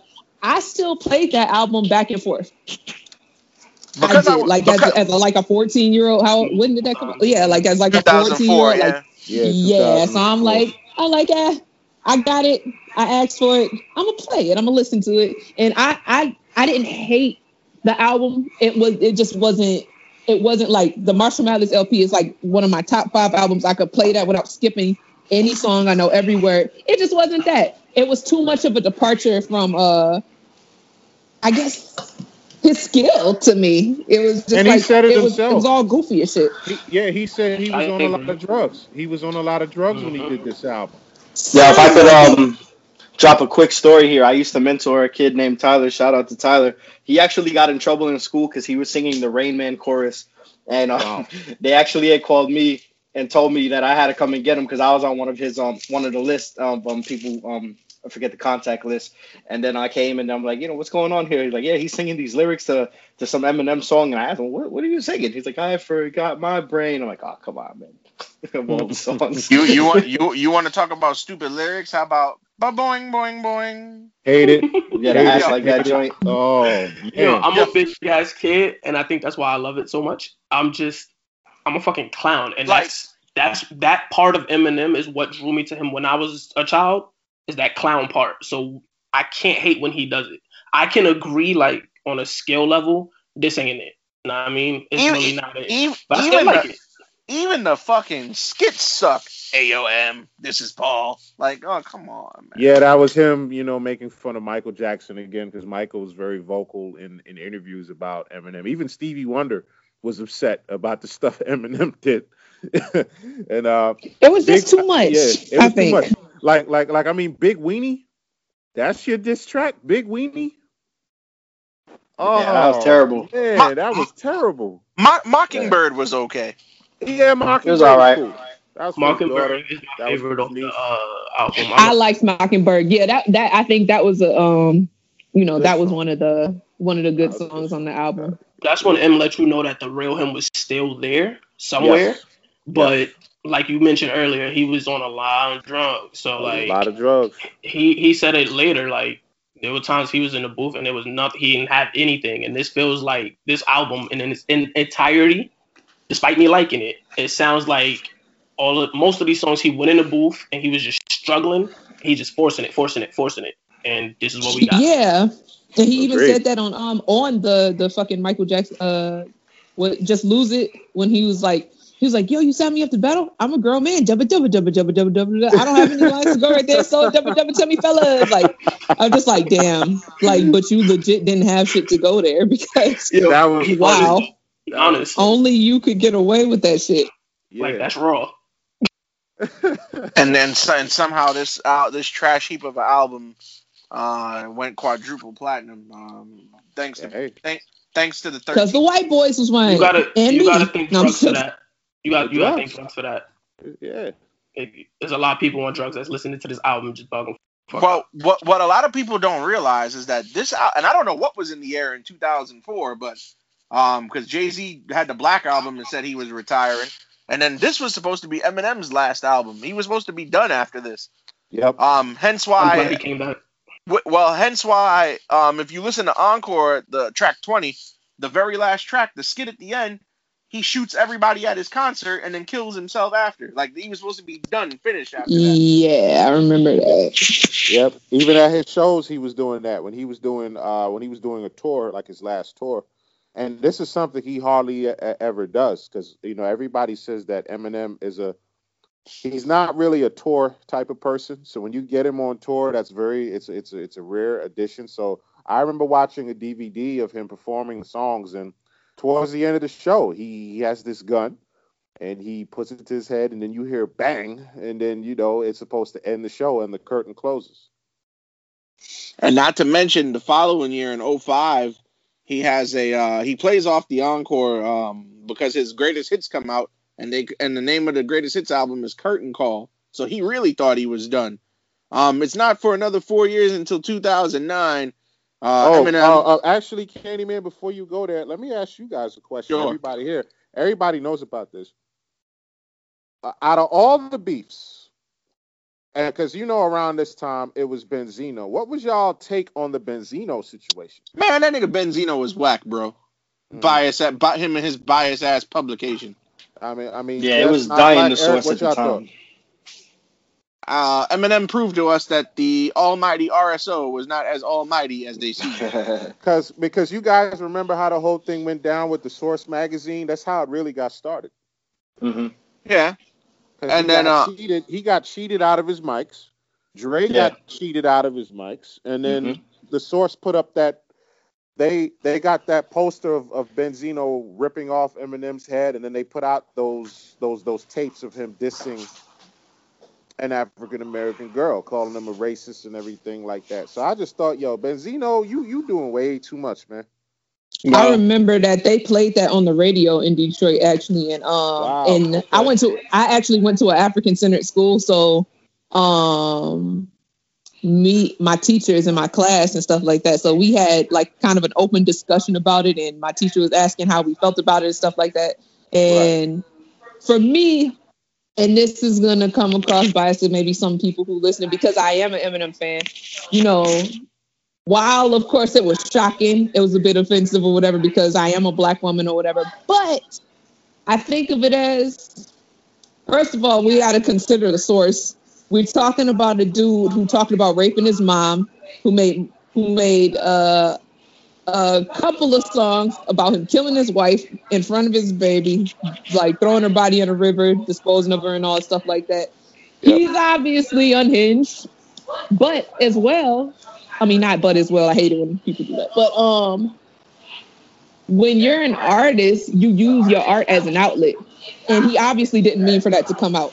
When I write in my journal, and I have several journals, if there's people who could read that I really love, they would be really upset with me because like when you are using your art as your outlet, you say how you feel and you expect it to, okay, I just had to write it out to get it out. I was angry. Now I'm over it or whatever. So, you know, I just like, while of course, like, you know, my feelings were a little bit hurt, but you know, he's addressed it a couple times, like in his song Yellow Brick Road or whatever. He apologized about it. He's apologized about it in interviews and all that stuff like that. So it's like when Nick Cannon tried to bring it back up, it was kind of like it didn't have the same effect on me.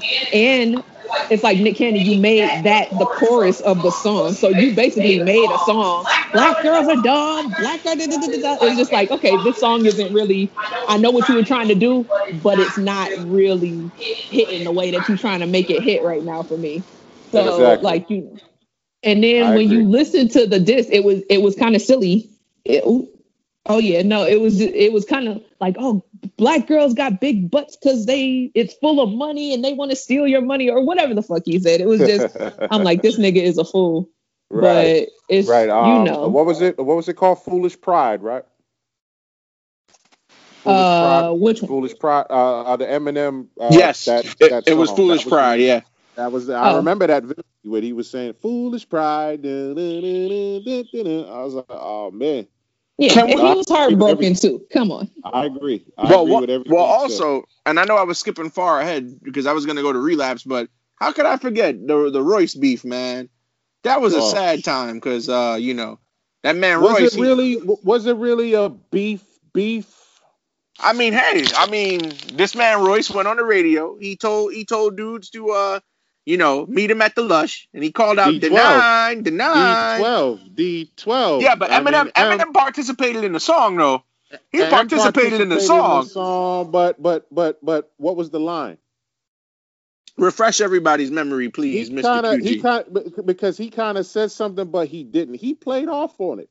Because basically, you know, it was the line where he was like, rhinestones are so bright, especially after a hit of ecstasy. Ain't that white? Whoa, wait a minute. And then he switched to the rest. Yeah, but who was in the video? Who was in the music video wearing a rhinestone do-rag though? Come on, man. Everybody knows who was in the video wearing the rhinestone do-rag. This is Eminem's humor. He's like, I'm gonna address it, but I'm gonna do it in a comedic way. I'm not gonna do a full-fledged diss. It kind of reminds me of when Snoop Dogg said on Pimp Slap, your artists on the label, shut them up. I fuck every last one of them up, especially Corrupt. That's my little homeboy, so he know what's up. It's like kind of sending a shot, but not. Like, it's like, okay, you know, I'm going to address you, but I still got love for you. I'm not going to go in like how my crew is going to go in. Because the main thing about it, Royce had beef with Bizarre and them. It started with them. That's how. Yeah, but it also started off the strength of the whole Dr. Dre situation where his association with Dre ends, and he's got negative feelings, and he had an issue with Proof, and didn't at that club, the Lush, they ended up getting into a fight, and Royce wasn't there or some shit like that. They beat up one of Royce's homies. His peoples was there. Royce showed up later on. M was there as well, but Royce's people was there, and then you know D12 they jumped on those guys. And then, you know, Royce went out and he released Malcolm X, which is a scathing diss track.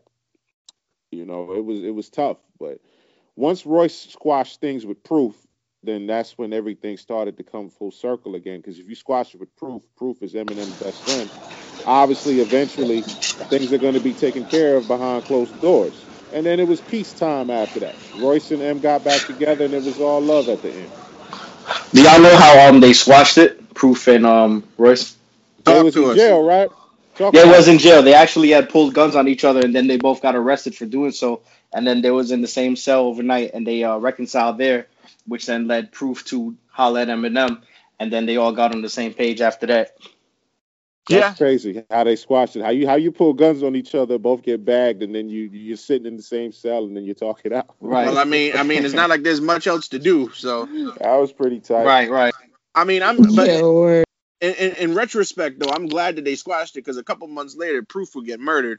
So, That was I'm fucked up, man. I'm glad that R.I.P. Proof. I'm glad that Royce and Proof was able to squash that whole thing before Proof passed. That hurt M, man.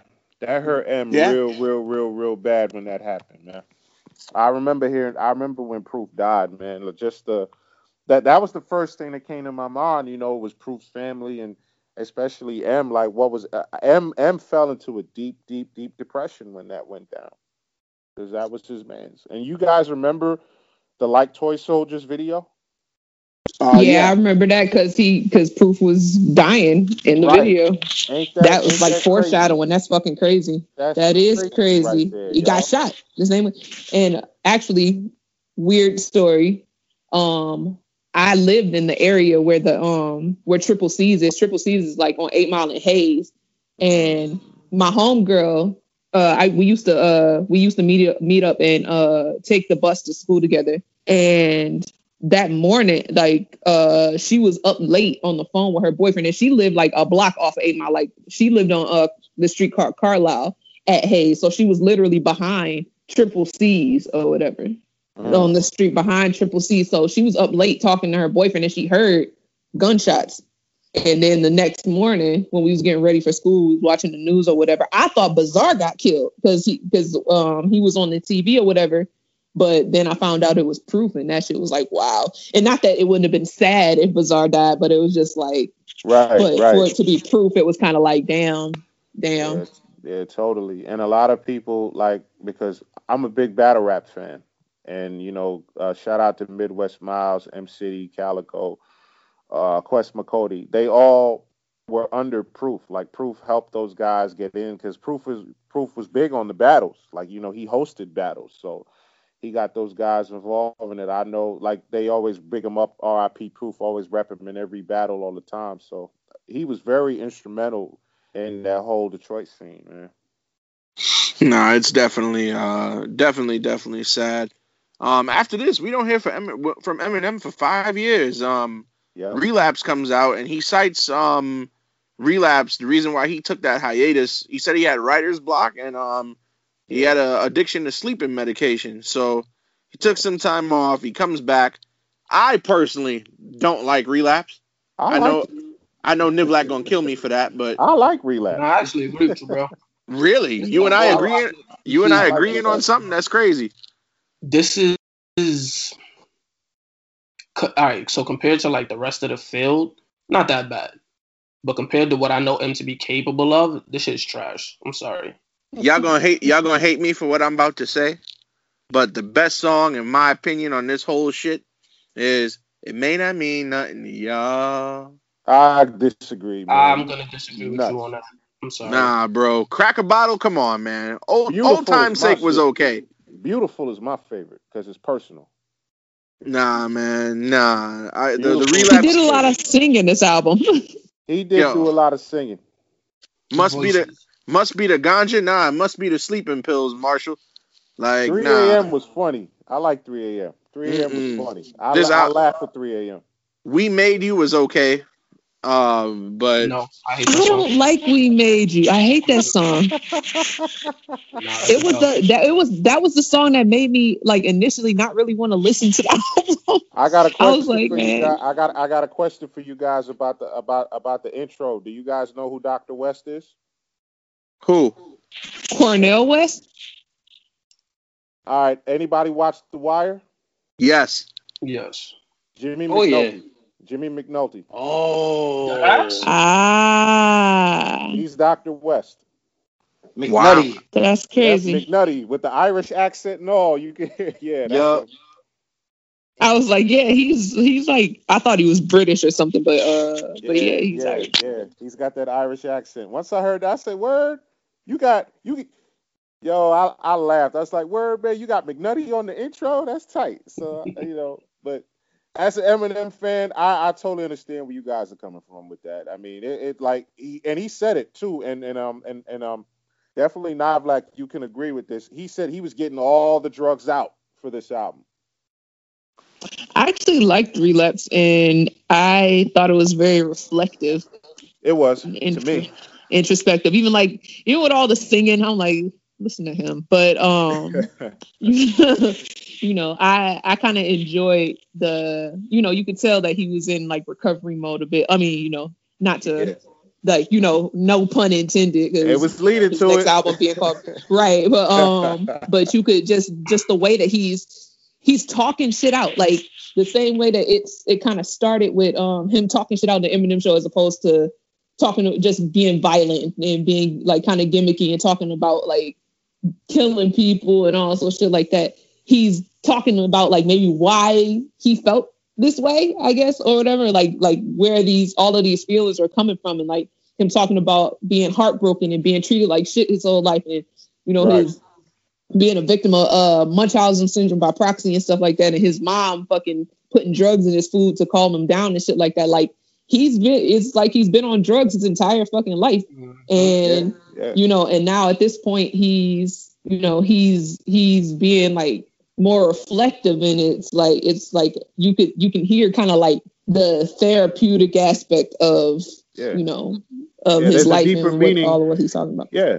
There's a deeper meaning behind these songs, especially knowing what he's been through. Once you listen to it, you can put two and two together. Well, I personally like the refill edition because forever. I like Music Box, so I keep it there. And plus, that was 2010 was like the Drake come up year, as I like to call it. So pivotal. That's part of the reason why he felt like that's part of the reason why he had writer's block, because he said he was jealous of Wayne and jealous of Drake and jealous of Kanye West. He's seen the success that they was having. So it's interesting that he got on that same track with him. And the funny thing is, how does Refill sell more than Relapse, and it's the same album with just 7 more songs on it? Yeah. Crazy. Ask Nicki Minaj, because she did that same shit just like over and over again, just putting out the same damn album, but putting a fucking subtitle on it, like Pink Friday extended edition, Pink Friday Reloaded, Pink Friday Hot Pink Friday Fuchsia. Like, I'm surprised Cam wasn't on that album. Hey, listen, we already in trouble in Harlem, man. Leave it alone. Nobody in trouble. Happy birthday, Cam. Nobody in trouble. Bro, if only you seen these emails that we was getting months ago, bro. They don't want you in Harlem, bro. I'll be right there, man. Standing right in front of the store where they shop paid in full. I'll be right there. Listen, if I can't go to Queensbridge, you definitely can't go to Harlem. So you can't go to I Queensbridge just recently saw Shans, huh?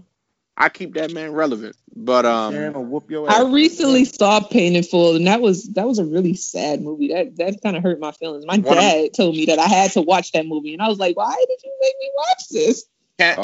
Cameron's character in that movie is one of my all-time favorites. That man was watching himself have sex with all his homeboys surrounding him on the screen in the club. Infuriated me. Oh dear God! But let's talk about an Eminem album that I actually did like. I love Recovery. Actually, I'm putting good. I'm putting it up there as my personal second favorite Eminem album, right behind Eminem Show. Like this album, woo! Like you want to talk back together. He got it back together on this. And mind you, this is brown-haired Eminem, mature, super mature Eminem, clean, sober. Well, I don't know how sober he was, but more sober than usual Eminem. And I don't have a single skip on this album. Like, yeah, me neither. Even though I will admit, No Love with Lil Wayne had to grow on me at first, but me the more I didn't like it. Didn't like it. I didn't like it. I didn't like it like when I heard it on the radio, but for some reason, like as a part of the album, it didn't bother me as much. All right. I didn't like Wayne's verse. So Jess, it didn't bother you. Q, you Me didn't like neither. Wayne's verse. Yo, E, you talk to us, Rev. What was wrong with this song for you? I just don't like it, man. I don't like the combo of Lil Wayne and M, man. It just ain't do it for me. But like you said, man, the album is solid. I like it. It's a good bounce back album. I feel like anything with Lil Wayne, you and QG really don't like, man. But you know, he's the greatest rapper alive since the greatest rapper retired, man. Just remember that. And you bought it. And he had to come back because Lil Wayne said that. Right. He retired and he came back because he heard Lil Wayne popping shit. He was like, nah. Listen, Kingdom Come did not hold a candle to the Carter 2, all right? Yeah, one of the it didn't, but one of the reviews I read was saying that Lil Wayne was acting like a hype man for a whole 2.5 minutes before M comes in. That's correct. That's correct. Yes, he was. Now that you say that, I can hear the it. blood, I'm in bleed mode. I liked his verse. I wouldn't say it was like super fire or nothing like that. I mean, it was a decent verse for the track. Fuck the world. Get a child out. My personal favorite on this album is Cinderella, man. I love that song to death. Dope track. Yep. Now that beat was knocking. Yo. 25 to Life was crazy too. 25 to Life was good. The first of his 2 Rihanna collaborations, Love the Way You Lie, is pretty good. Yeah. Mm-hmm. Yeah. Shout out, Not Afraid was very reflective. Shout out to somebody we covered on the show not too long ago, Havoc of Mobb Deep. He produced that Hidden Untitled track. Yes, sir. Yeah. White Trash Party was cool. Yeah, I like that. yeah, it was that was a fun listen. Yeah, yo, Jess, since you here, the stuff he said on White Trash Party about tramp stamps and all that, is that true? Man, yeah, I would I would venture to say that it is. I thought that was crazy. I thought that was tight. Especially the part where he was like, he's going to the club throwing nickels, quarters, and pennies. I was like, yo, M, you a fool. No. Yeah, no, he's fucking crazy. For those of y'all who want to know what they talking away about, from trip stamps. For those of y'all who want to know what they talking about, the song is all over Apple Music, Tidal, and Spotify. But and then also like, I'm not afraid to take a stand. That like was a single. That was a single. Love that song. Shout outs to Boy Wonder, man. And that video too, where he jumps off and then he's flying through the air, and I was like, man, he's really pouring his heart out on this record. Like, and you know what I realized? Like, when I first got this album, because this was the point where I was ramping up on albums like crazy. So I got this the day it came out, and I looked in the booklet, and I'm just like, is he phasing Dr. Dre out? Because Dre only produces one song on the whole thing. And I'm just like, yeah, so bad. And I'm just like, it's growth, bro.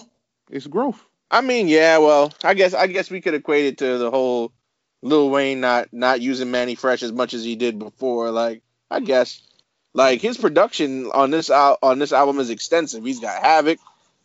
Dre only does one. Boy Wonder, DJ Khalil, Just Blaze, Mr. Porter.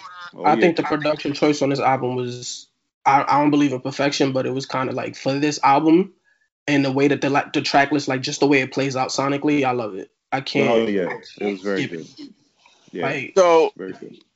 The next album we have discussed on this show before, but I'm glad we have 2 more opinions to add to it because the reception was mixed. But it's a sequel, Marshall Mathers LP2. Some people said he should have never went and did a sequel to his magnum opus. A lot of other people like me thought it was pretty good. But let's talk about it. Marshall Mathers LP2 drops in 2013. For the first time, there's another executive producer on an Eminem joint other than Dre and M. He's got Rick Rubin of all people helping him with this album, which Dr. Dre and Rick Rubin collaborating is kind of interesting, in my opinion. This album, the production I actually liked because it reminded me of Radio era LL Cool J. It reminded me of License to Ill era Beastie Boys, the early Def Jam where they do those a lot are his of rap in favorites. the samples. Yeah, those are M's favorites. So he really used that sound to make this album. But a lot of people I know like tend to like not give this album its props. But I mean, if you look at the track listing, It's I like solid. It's I like tight. I like Love Game with Kendrick. I know somebody here said they didn't like it on a previous episode. I think it was UQ or it might have been To. Nope, me Oh, it was you. hated it. Okay. Yeah, Waste of a Hated Kendrick it. verse. he hated it. Me hated it. He hated it. Waste of a Wow, Kendrick verse. I think Whack beat. first off, Kendrick smoked it.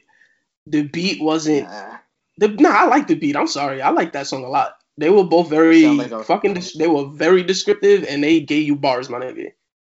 And it was a fun track. It was fun. Sounds like a Beach Boys track, but like I always say on this pod, it's the It beautiful does thing sound of like a having Beach Boys opinions. track. Because if we always agreed on stuff, this podcast would not be interesting. But hey, Niv, I got you on that, man. That's cool, man. I mean, you like it? That's cool. Me, But you know why it sounds like a Beach Boys track? Because Rick Rubin that's what I produced said. it.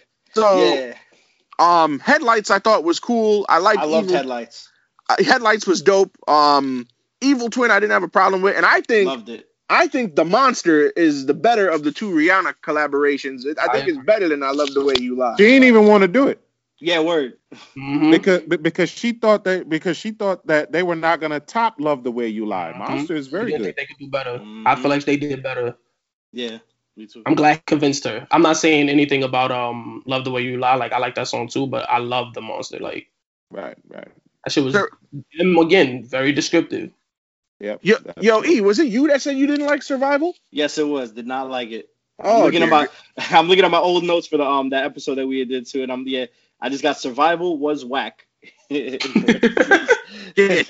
Oh Hey, my God. Candyman. Hey, Candyman. Your favorite track is track number 7. Tracks. Yes, it is. Asshole. You are Right. just an asshole. Everyone knows. I like that one. Legacy is my favorite though. Oh Legacy man. is tight. Legacy How'd you know track 7 was my favorite? Because I know you. He said it's your theme song. Hey, shout outs to Skylar Gray. She sung the shit out of that hook. When I Um, first heard this, Skylar- I actually was telling people like, "Yo, this you gotta listen to this song because this is me. I'm a fucking asshole." Like, but you know what about this album has that I feel is unfair? Like a lot of people, because it's a sequel in name, a lot of Right. people I feel go back and they try to compare it to the first one. But the first one and the second one are two totally different albums with two Way totally different. different sounds. Yeah, and he's Way in different. totally different places, and Ex- like when making each album. Exactly. And I feel like with sequels, like, and I know we did an episode on sequels, which is also available in the archive. But I feel like somebody like Raekwon, they did sequels the right way, you know? Like he did Only Built for Cuban Links, and then he did the second one and followed the same formula. That's the way it should be. So Right. I feel like it's uneven I for agree. like I don't think the criticism is warranted because again, the two albums are 13 years apart, which I guess time really doesn't play a factor sometimes. And like Jess said, he's in a totally different place in life. He probably didn't have as many or any drugs in his system compared to 13 years earlier. At the And- same time, you see what he's trying to do. You see why he brought in Rick Rubin in the first place. To differentiate the sound, no? Not only that you're correct, but there's a reason why it gets sided with LL Radio and those Beastie Boys records, because who was a part of those records? Rick Rubin, because if you do your hip hop diligence and go back and listen to a lot of those early Def Jam albums, they're all rap rock infused records, even to the point where Run DMC, when Rick Rubin worked with them, put them up with Aerosmith. So it's just like, you know, and that's where M was trying to go. That's why M was trying to find that sound and do something with that. And I think that's why he hired Rick Rubin to be a part of that, to capture that sound and to capture those, because those are his favorite moments anyway. So creatively speaking, that's what he was going for. The guitars, the drums, and all that. That's what he was really looking at. As quoted by All Music Guide, shout outs to All Music, where I get a lot of my reviews from. They're quoted as saying Eminem experiments with retro vintage sounds from turntablisms for this sequel. The album draws influences from arena rock and old school hip hop, mainly inspired by the Beastie Boys' License to Ill and LL Cool J's Radio, while the production is minimalist thanks to Rick Rubin's contributions. You can hear it. You can hear it in the production. And you know what the funny thing is? And I think about this quite often when I think about this album. Rick Rubin had been absent from actively producing rap music for a very long time up to this point. Remember, after his involvement with Def Jam, he worked strictly with Rock Records for like a good 20 years. Bro, that man was in a cave with a long gray beard. Absolutely. And it's crazy because I guess either he saw something in Eminem, or because Eminem really wanted that sound and he was able to, like, you know, produce the payola and get the cash to pay him. But to get Rick Rubin to come out of rap retirement to work on your album and not just make beats and more than half the album at that, but to executive produce it, that says a lot, because I don't think Rick Rubin would have done that for just anybody. I think before that, the last rap record he touched was 99 Problems by Jay-Z, a whole 11 years earlier. Correct. So, Right, yeah. Correct. I don't know. I feel because of the Rick Rubin sound influence, I guess people give this album a lot of flack because it's a sequel, but even though it's not a sequel, if you get where I'm coming from. Yeah, if it didn't have the same name, I feel like people would have been more relaxed on their opinions. Exactly. I think if he would have named this album anything other than Marshall Mathers LP, it would have been received better. Real quick. Yep.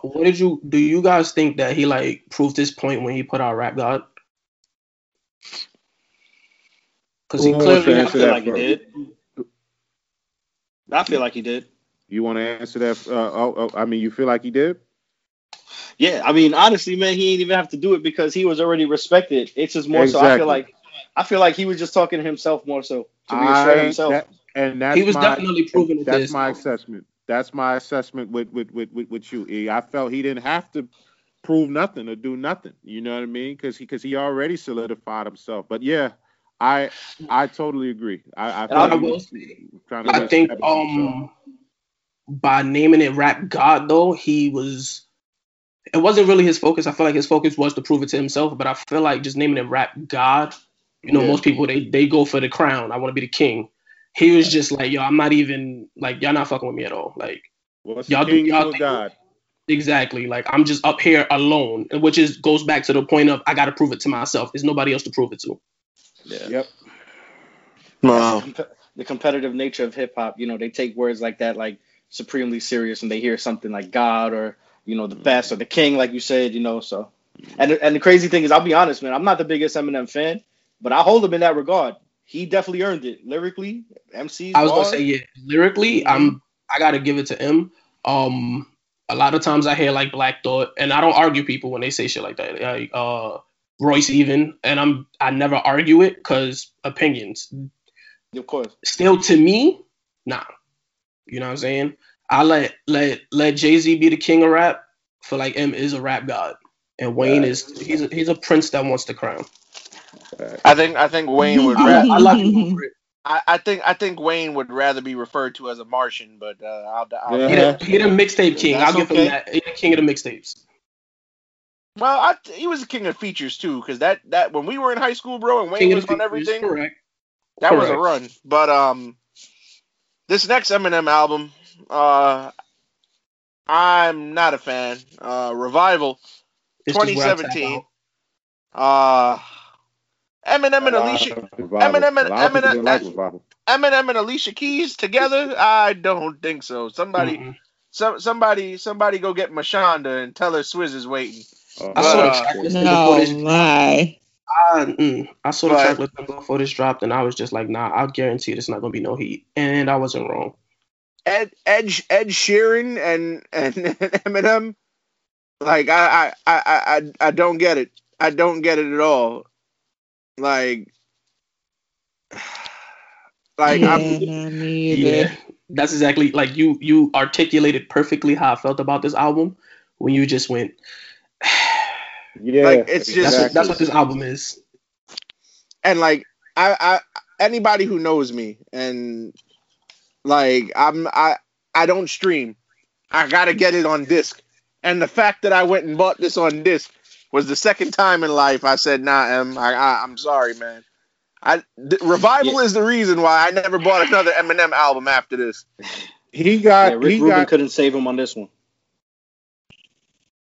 My bad. I was saying Rick Rubin couldn't save him on this one.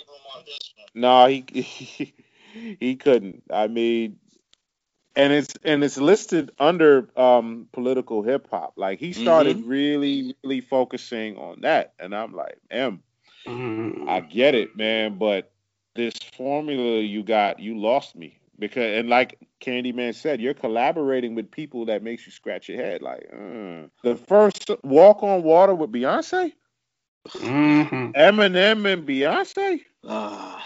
No, thank you. Yeah, look, hey, you over there, leave her alone. But yeah, it's almost like certain collabs were just for the draw. But yeah, no, he hates Beyonce, and I don't know why. Christmas killer. Leave her alone. But she gave no fucks. He's like, oops. How about? Nah, but y'all wanna. So quick story. In 2016, in December, right? I went to the Prudential Center in Newark, New Jersey, right? And I went to the Power 105 Hot for the Holidays concert, right? And I mean, not Power 105, Hot 97, sorry. Hot for the Holidays concert. And I saw one guy come on the stage, and the only thing that I could make out of his song was, wait a minute. Wait a minute.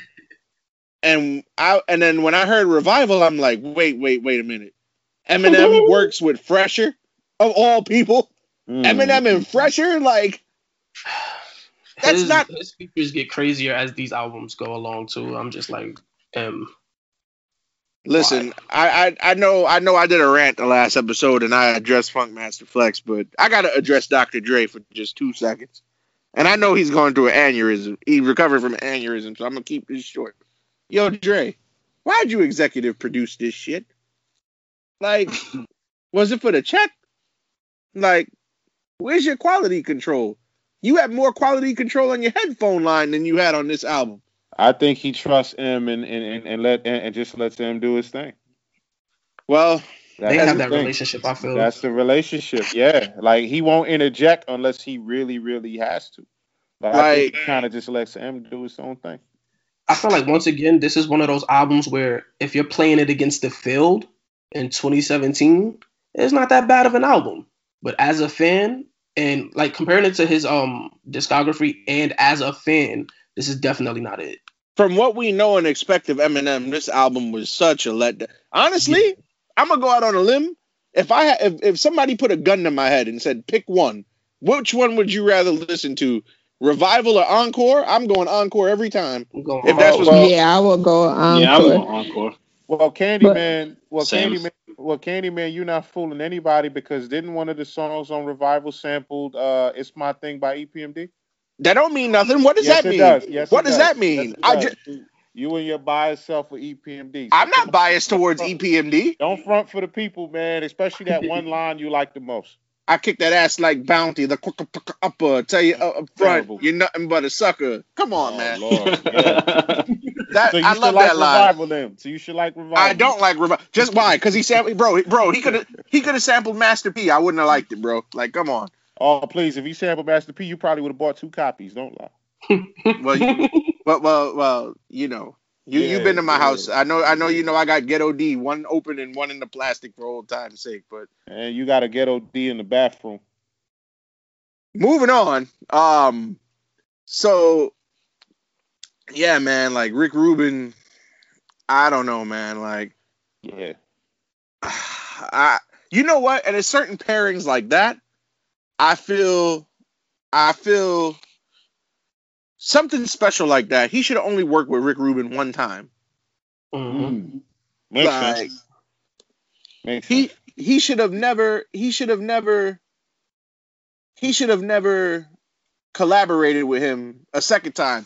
It's like I'm trying to find the right example of, like, you know what I mean? Like the magic just doesn't repeat itself the second time. I get it.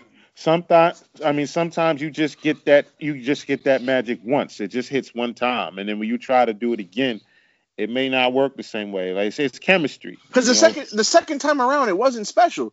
That's like if you would have like take the 1992 Dream Team and assemble them years later. Like it's not the same. Correct. But yeah, Revival, man. I regret that. And you know what else? I kind of have a question real quick. I'm sorry. Sure. So I know like like we all agree about like his different like collaborations with different like pop, like these pop stars and stuff like that.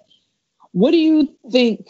Do you think that him working with Rihanna and working with Pink and like having like these different like singers on his previous album was like kind of a precursor to him doing that with this album, or that he felt that the more pop stars he brought on, or like the more collaborations he did with like these pop stars and stuff like that, that it would like bring more draw to his album, or he maybe felt that maybe he didn't even think, not that he didn't think that this album was that good or that it was going to hit the same way that his other albums hit, but maybe he felt his own popularity kind of waning, and so he had to bring in these, even more collaborators and stuff like that. That's hard. That's hard. That's hard to say, only because Eminem is gonna sell records because he's Eminem. Like, if hip hop heads, black, white, yellow, brown, we all love Eminem. So right. We're also in a different age. Like, you can go platinum off of streams. You can go platinum off of radio play. Like, you don't need to like sell like a million CDs to go platinum anymore. Like, the era of SoundScan is dead. So I don't know. I feel like he's trying. I wouldn't say his popularity is waning. I would say he's trying to reach an audience he wouldn't otherwise reach. Because that makes sense. Because I don't think that if you sit down the most hardcore Beyonce fan and be like, yo, so you listen to Eminem? I guarantee you the answer will be no. Right. Or if not no, I know a couple of songs. But they're not going to be able to tell you the whole man catalog and be able to like have a rap lab type discussion about the man. I think it's respect too. I think it's respect too, because I think M and Pink respect each other, because Pink also worked with M on a song called Revenge.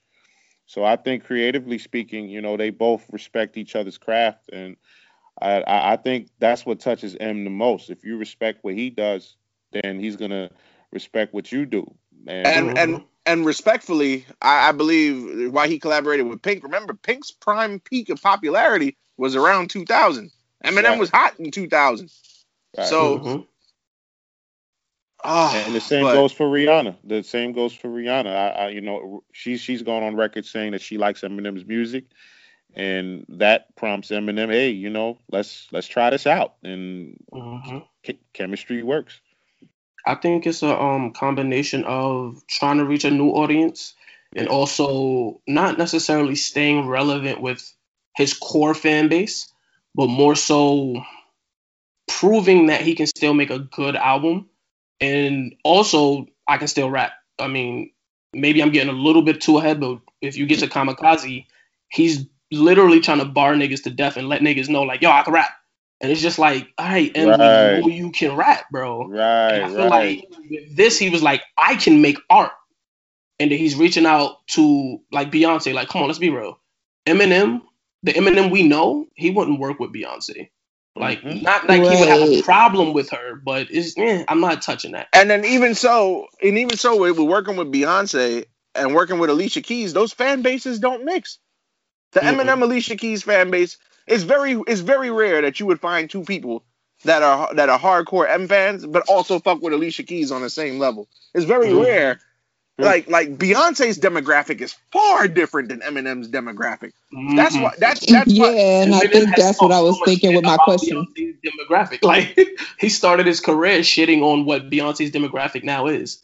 Right, and I think that's what I was kind of that's where my question kind of came from. It's just like, okay, like a long time ago or whatever, I guess, like we were saying, like when he was in a different place, like that's all he talked about was like, kind of being almost anti pop, like he hates boy girl groups. He hates he's always talking shit about Britney Spears. He's talking about because so it's like now at this point, is it that he needs them, or is it that they threw him in that category and he hated it. And not for nothing, but like somebody like Skylar Grey, it works because Skylar Grey, like her music kind of like goes with Eminem as far as like content matter, because they both made dark content before. Right. I'll give him this. I think the Rihanna collaborations were just lucky experiments that happened to work, because before that first song, Love the Way You Lie, I would have never guessed that those two could have collaborated successfully. Yeah. Right. So I feel like Rihanna felt that way too, though. That's why she didn't want to do the Monster. And she's just looking at it like, yo, we got some shit right now, and for real, if we being real, we shouldn't have no shit right now. We should have left the studio like, we tried. Why are we gonna fuck with that? And they fucked with it, and once again walked out like, okay, let's not fuck with it again. Mm-hmm. And like we've seen crazy collaborations in music before, but it doesn't work with you and Mrs. Carter. It doesn't. It definitely didn't work with you and Alicia Keys. And I don't know what he was thinking working with Fresher, but those two are like fresh. Eminem and Fresher in the same sentence should not be a thing. Because Fresher uses like barely any words. He mumbles a lot, and you got M that like he's such a master with words, and it's like you're jerking my brain around right now, bro. Like I could barely understand this man, and then I also got to focus extra hard to understand you because you rap fast, and the way that I gotta pay attention to what you're saying because you might say some shit that I'm not gonna catch until a few years from now. Like that bar in Rap God where he was like, you're witnessing a massacre, like a church gathering taking place. I swear to you, I did not know what I was like, yo, that shit sound hard. And then a few years later, I'm listening, I'm like, oh shit. Like, man, all I could say for that album is wait a minute. But moving forward, Kamikaze is an improvement. I honestly believe it was a full-out battle, all-out war album. Mm-hmm. What grabbed me was the artwork because I kid you not, I was in the record store and I really thought it was an updated, remastered version of Beastie Boys' License to Ill. Beastie Boys album, yeah. I really thought it, and I picked it up, and that's how I knew it was Eminem. That was his intention. Yeah, man, and Slim Shady came back on this album too. He's the exec. This is the first Eminem album where Dr. Dre's not the executive producer. It's Slim Shady. But oh man, this album I liked it better than the previous two. Strong guest list: Joyner Lucas, Royce da 5'9". Yeah, man. Producers include. Well, I've always been iffy on Mike Will Made It, but he did well here. Boy Wonder comes back. Yeah. Yeah, this album, I'm glad he was done with I'm glad he was done with Rick Rubin, but I don't know why Fresher comes back, but anywho. Yeah, this album, Fall and Venom and Lucky You and Good Guy, all decent songs. How did you guys feel about him addressing the other stuff that he was addressing? Because them Joe Budden shots, I said, oh, here we go. It's like, especially after everything that happened with Slaughterhouse and the whole thing. I'm glad that Eminem, especially the interview with Sway. Did you guys see the interview with Sway when he was talking about this album? No, I missed that one. Yeah, there's an interview with Sway where he goes into details about the issues with Machine Gun Kelly and Joe Budden and everything like that. And especially with this album, it was designed to respond to all the criticism, everything that everybody was saying about him in interviews. So he was in his bag with this one. This is battle rap M. This is Slim Shady. You know why I enjoyed the battle between Machine Gun Kelly and Eminem? Because Machine Gun Kelly said it's the past and the future. He basically wrote Eminem off, which I thought was pretty funny. It was a good diss. My man came out with Rap Devil. Yeah. But then M came back with his joint, Kill Shot, and then he put that nigga to bed. What? Word. That diss track was actually crazy. named Kill Shot. Come on. Y'all think MGK said something? Are you eating Cheerios? What's in the bowl? It's hilarious, yo. Oh, man. Yo, but around this time, look who he's beefing with. Ja Rule, of all people. Ja Rule. It was Ja Rule's fault. Ja Rule opened his mouth, man. And poor Ja Rule making commercials for the Greek food now, the Greek restaurant. Ja Rule. Ja Rule is Mr. Firefest to me now. Mr. Firefest. You know how many people got scammed out of their money for that? Well, that's what happens when you broke. But he was on Twitter. It was a joy for me to watch. Yo, but what's up? Yo, Q, what's up with your man's Lord Jamar from Brand Nubian, bro, coming at Eminem, bro? I mean, Eric, you can help me out with this one too, man. Look, Lord Jamar, there's something when you're sitting on Vlad's couch. Yeah. And then, Bro, you know, bro, I love Lord Jamar. It's funny. It's funny you mentioned that because he's one of a few people, and BG Knockout is another one, and Vlad just be having them on, and Boosie too. Vlad just be having them on to ask them questions about their opinions of things that don't have nothing to do with them. It's okay to not be a fan of M, but Jamar takes it to another level where he's saying Eminem is a guest in hip hop, and you know, like I'm like, Lord, you just doing way too much with that. It's okay not to like his music, but to come out and say that he's trash. But you sound like a bitter old man. Too much, bro. But that That's also, you know what's funny, and I think I told you about this once when I first got on Clubhouse about a month ago. I was in a room where they were discussing hip hop, and the topic of that room was white people are guests in hip hop, which again is crazy to me because if you can rhyme, you can rhyme. If you could, like I don't agree with that statement at all. But to each their own. But I'll tell that to the Beastie Boys. Yeah, and certainly not when it comes to Eminem. Like for me, and like you said, the Beastie Boys or whatever. Like these are people who like grew up in hip hop. It's not like they like for me, Macklemore is somebody that you could say, okay, bitch, you a guest because you know. Wait, why would you say that about Macklemore? Why would I say that about Macklemore? I think Macklemore is hip hop. Like, is he corny? I'll give you that he's corny, but Nick Cannon is corny too, and we don't kick him out of hip hop. Macklemore, if you he's kicked out. He's actually. We kind of do. Nobody is out here giving Nick Cannon putting Nick Cannon in their top 5. Nobody's out here giving. Nobody's putting him in the top 5. But also, nobody's saying he's not hip hop. And the thing about Macklemore is he's actually a student of Nick. And at the same time, because they don't see him that way either. Everybody sees Nick Cannon as fucking drumline. Like nobody, like he's not really. I don't feel like he's really in the conversations as far as hip hop goes. He has too many other shit going on. When you bring up Nick Cannon, Wildin' Out is the first thing that comes to mind, honestly. Yeah, because he's not like a big success. People be like, "Oh, Nick Cannon, your pops don't like me." I know very few Nick Cannon songs. I know some of his songs or whatever. He tried to rap. Gigolo. It didn't really work out for him. Gigolo. Yeah, word. Damn, so he's all right, cool, whatever. He's kicked out the culture. Since we're making Nick more through no, I'm not even trying to kick man when we let. If I'm gonna let the black man be kicked out, I'm not gonna kick for the white man. You know what? I'm gonna go out on a limb here. I actually that album, The Heist by Macklemore and Ryan Lewis, I actually like. Okay, it might be good. I like Macklemore, but I felt like some of the shit was a little gimmicky. I feel like, and you know what? And low key, I'm a little bit bitter, maybe because his album won over Good Kid, Mad City. And I give you that. So I could be horrible.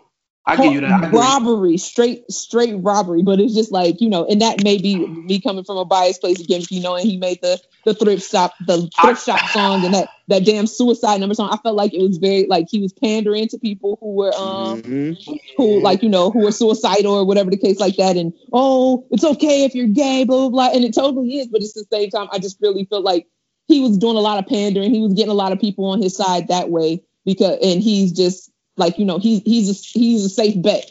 He's he's white, so he could so all these people who like, you know, whoever's in the academy, you know the Grammy Academy, they always get hip hop wrong. Can I ask you a question, Jess? Please go for it. So that song Can't Hold Us. Do you think that's a whack song? Because I kind of love that song. Just asking your opinion, man. You know what? I don't think it's a terrible song or whatever. I can't get with him in general, I guess. Like, I don't know. It's again, I'm angry. I'm bitter about how Kendrick got played over him, and I can't. I like Macklemore more before he won, and it's crazy because obviously he doesn't vote for himself, but I really did start to like him less. Like when he put out that second album, I was like, I kind of like Macklemore. I'm gonna listen to it, but I don't like him nowhere near as much. And it honestly stems from that. Like Kendrick got robbed. Like, come on, let's be real. He did get robbed. That was crazy. Yeah, so it's just like in that case, like talking about guests in particular, if we get back to that, it's just, you know, that was somebody that, again, like, you know, and maybe I can't say that because, again, I'm bitter, I'm biased against Macklemore, but that's somebody who I would be like, okay, you're a guest just because, and maybe it's because I don't know my history on Macklemore either. You're saying that he's a student or whatever, but I didn't know that. But just based on what I've heard from him, I just feel like, you know, he's soft, he's gimmicky, he appeal. It seems like he makes music to particularly appeal to a certain type of people who are too scared to really get into some hardcore hip hop shit. The ones that just, you know, they're scared of the lyrics, they're scared of not being able to relate to it, so they were like, okay, well, Macklemore is a rapper, let's pick Macklemore or whatever. Like, it, you know, so he's somebody who I could understand somebody saying, okay, you're a guest. But for somebody like Eminem, who was selling his fucking records out of his car, who was battle rapping, who was like, you know, underground shit, like, you can't, like, how could you say that about him? Yeah, you hating him because he's good. Like, yeah. I don't know. Yeah, he busted his ass to get to where he's at. So yeah, he's totally right. I totally agree with y'all with that. I thought Lord Jamar was right. Even you see how many people came to M's defense when Lord Jamar was saying that stuff. Royce the 5'9" wasn't having it.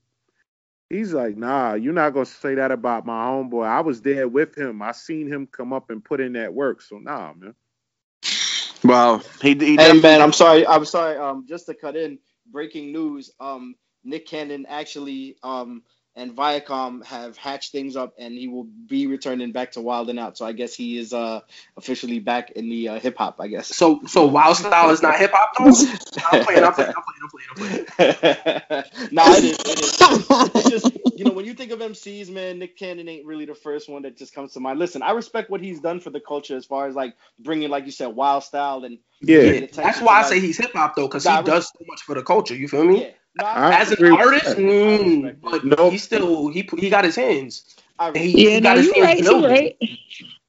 Yeah, all the stuff behind the scenes and putting people on, I respect that. Yeah. But as far as Dime Piece, shut that off.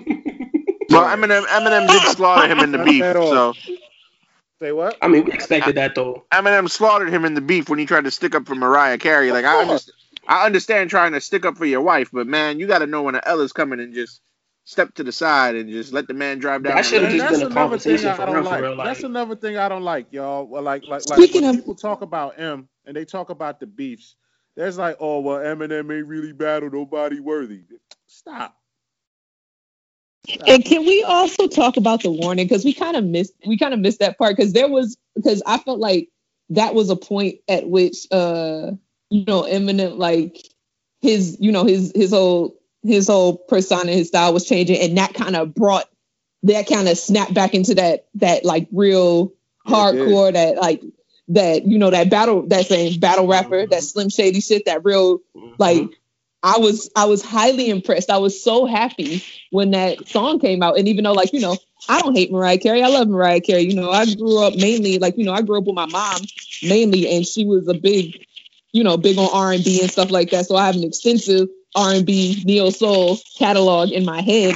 But at the same time, like, being an Eminem fan, and like from where he was at that time, and then he comes back so powerful, like he was like a fucking rabid pit bull, like he was like, and he like, I was like, damn. Because she did that song. Obsessed with Me, yo. I saw that video. I was like, hold up. Well, I'll tell y'all this for a fact. After Eminem was done with her, Mimi got emancipated, all right. But she shut up after that. There was no more.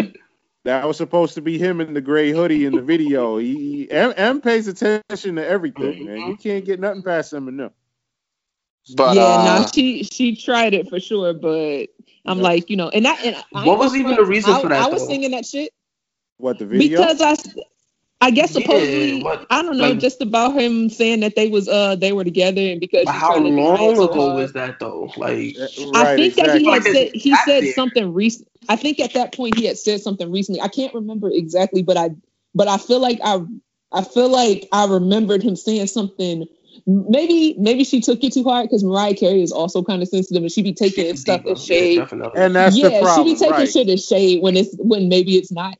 But Right, I don't know because why. Yeah. You're totally right, Jess. Because Eminem would mention her in a lyric, in a line, or in a punchline, or a metaphor as a joke or anything like that. And then she took it personal, and then she said, she came out with that, the video that Nick Cannon was dissing and everything. So yeah, M responded to all of that.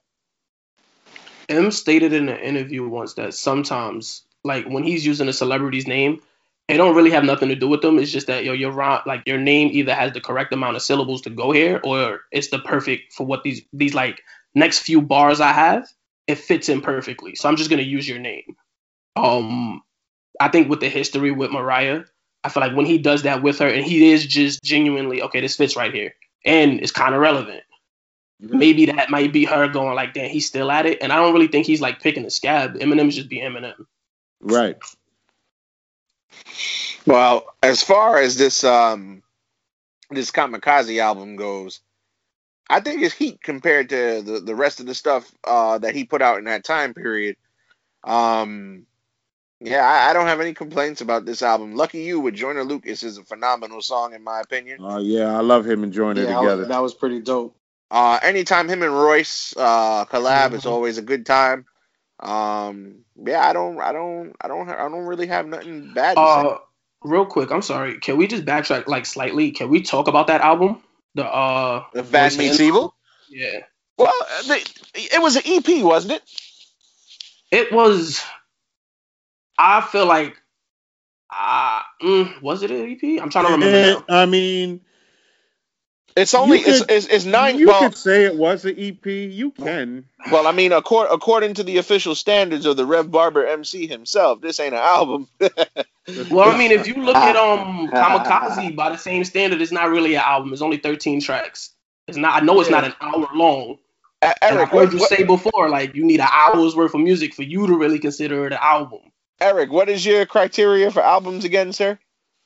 Yeah, from being from the true school, you know what I'm saying? I like albums be like maybe an hour or so, not no 6 to 8 tracks. It's not an album. That's an EP back when I was raised, But I understand with these new cats and stuff, they kind of doing half the work and getting credit for it. But, not matter. You got to evolve and get with the times. Well, Bad Meets Evil, if I'm not mistaken. Well, I have the deluxe edition. The deluxe edition is 9 tracks coming in at 37 minutes, which is kind of short. Okay. Yeah, right. Okay. I will tell you, Fastlane is a great track in my opinion. Great song, great video. Yep. If I'm not mistaken, and I know I bring video games up in conversations with rap all the time, but I believe Fastlane was the theme song of NBA 2K11 or 12 or 10 or something like that. So, if I'm not mistaken, I believe so. I believe it was also used in a lot of movies too.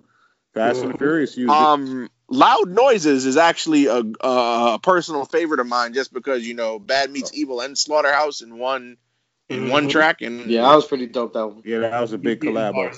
Getting bars when you put that together. I have mixed feelings on Slaughterhouse, but we'll save that for another episode. But I mean, out the gate, Welcome to Hell was a great way to start the album. What did you feel about Lighters with Bruno Mars? Did you like that track? I did. It's a good song. Did. It was cool. I prefer Royce on that song over M.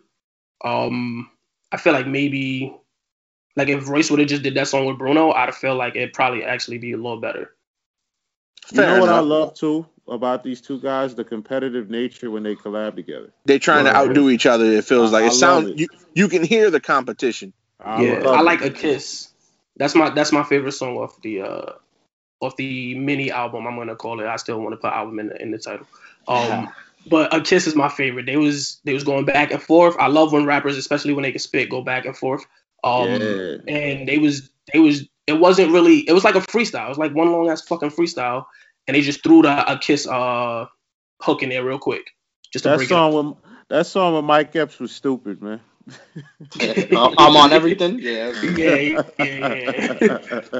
I feel like though they took it back to like when they just rapping about dumb shit, having fun. You feel me? Like, Because that's what Bad Meets Evil is all about. Like when you hear scary movies and when you hear Nothing to Do, like that's the old Bad Meets Evil. Those are the songs that they came out with. So yeah, you're right about that. When they could just rhyme about nothing and just have fun, that's what they do. All right, and then moving on to the finale. Music to be murdered by, which I feel nobody's murdered me since Ja Rule did on The Last Temptation, but yep. And you actually bought that album. Shame. Listen, The Last Temptation was okay. Blood in My Eye was a disaster. No, it wasn't. Listen, Last Temptation was terrible. The Pledge is my shit and Thug Lovin', okay? The only Relax, reason man. why The Pledge is your shit is because they sampled a Tupac record and Thug Lovin' because of Bobby Brown. So stop it.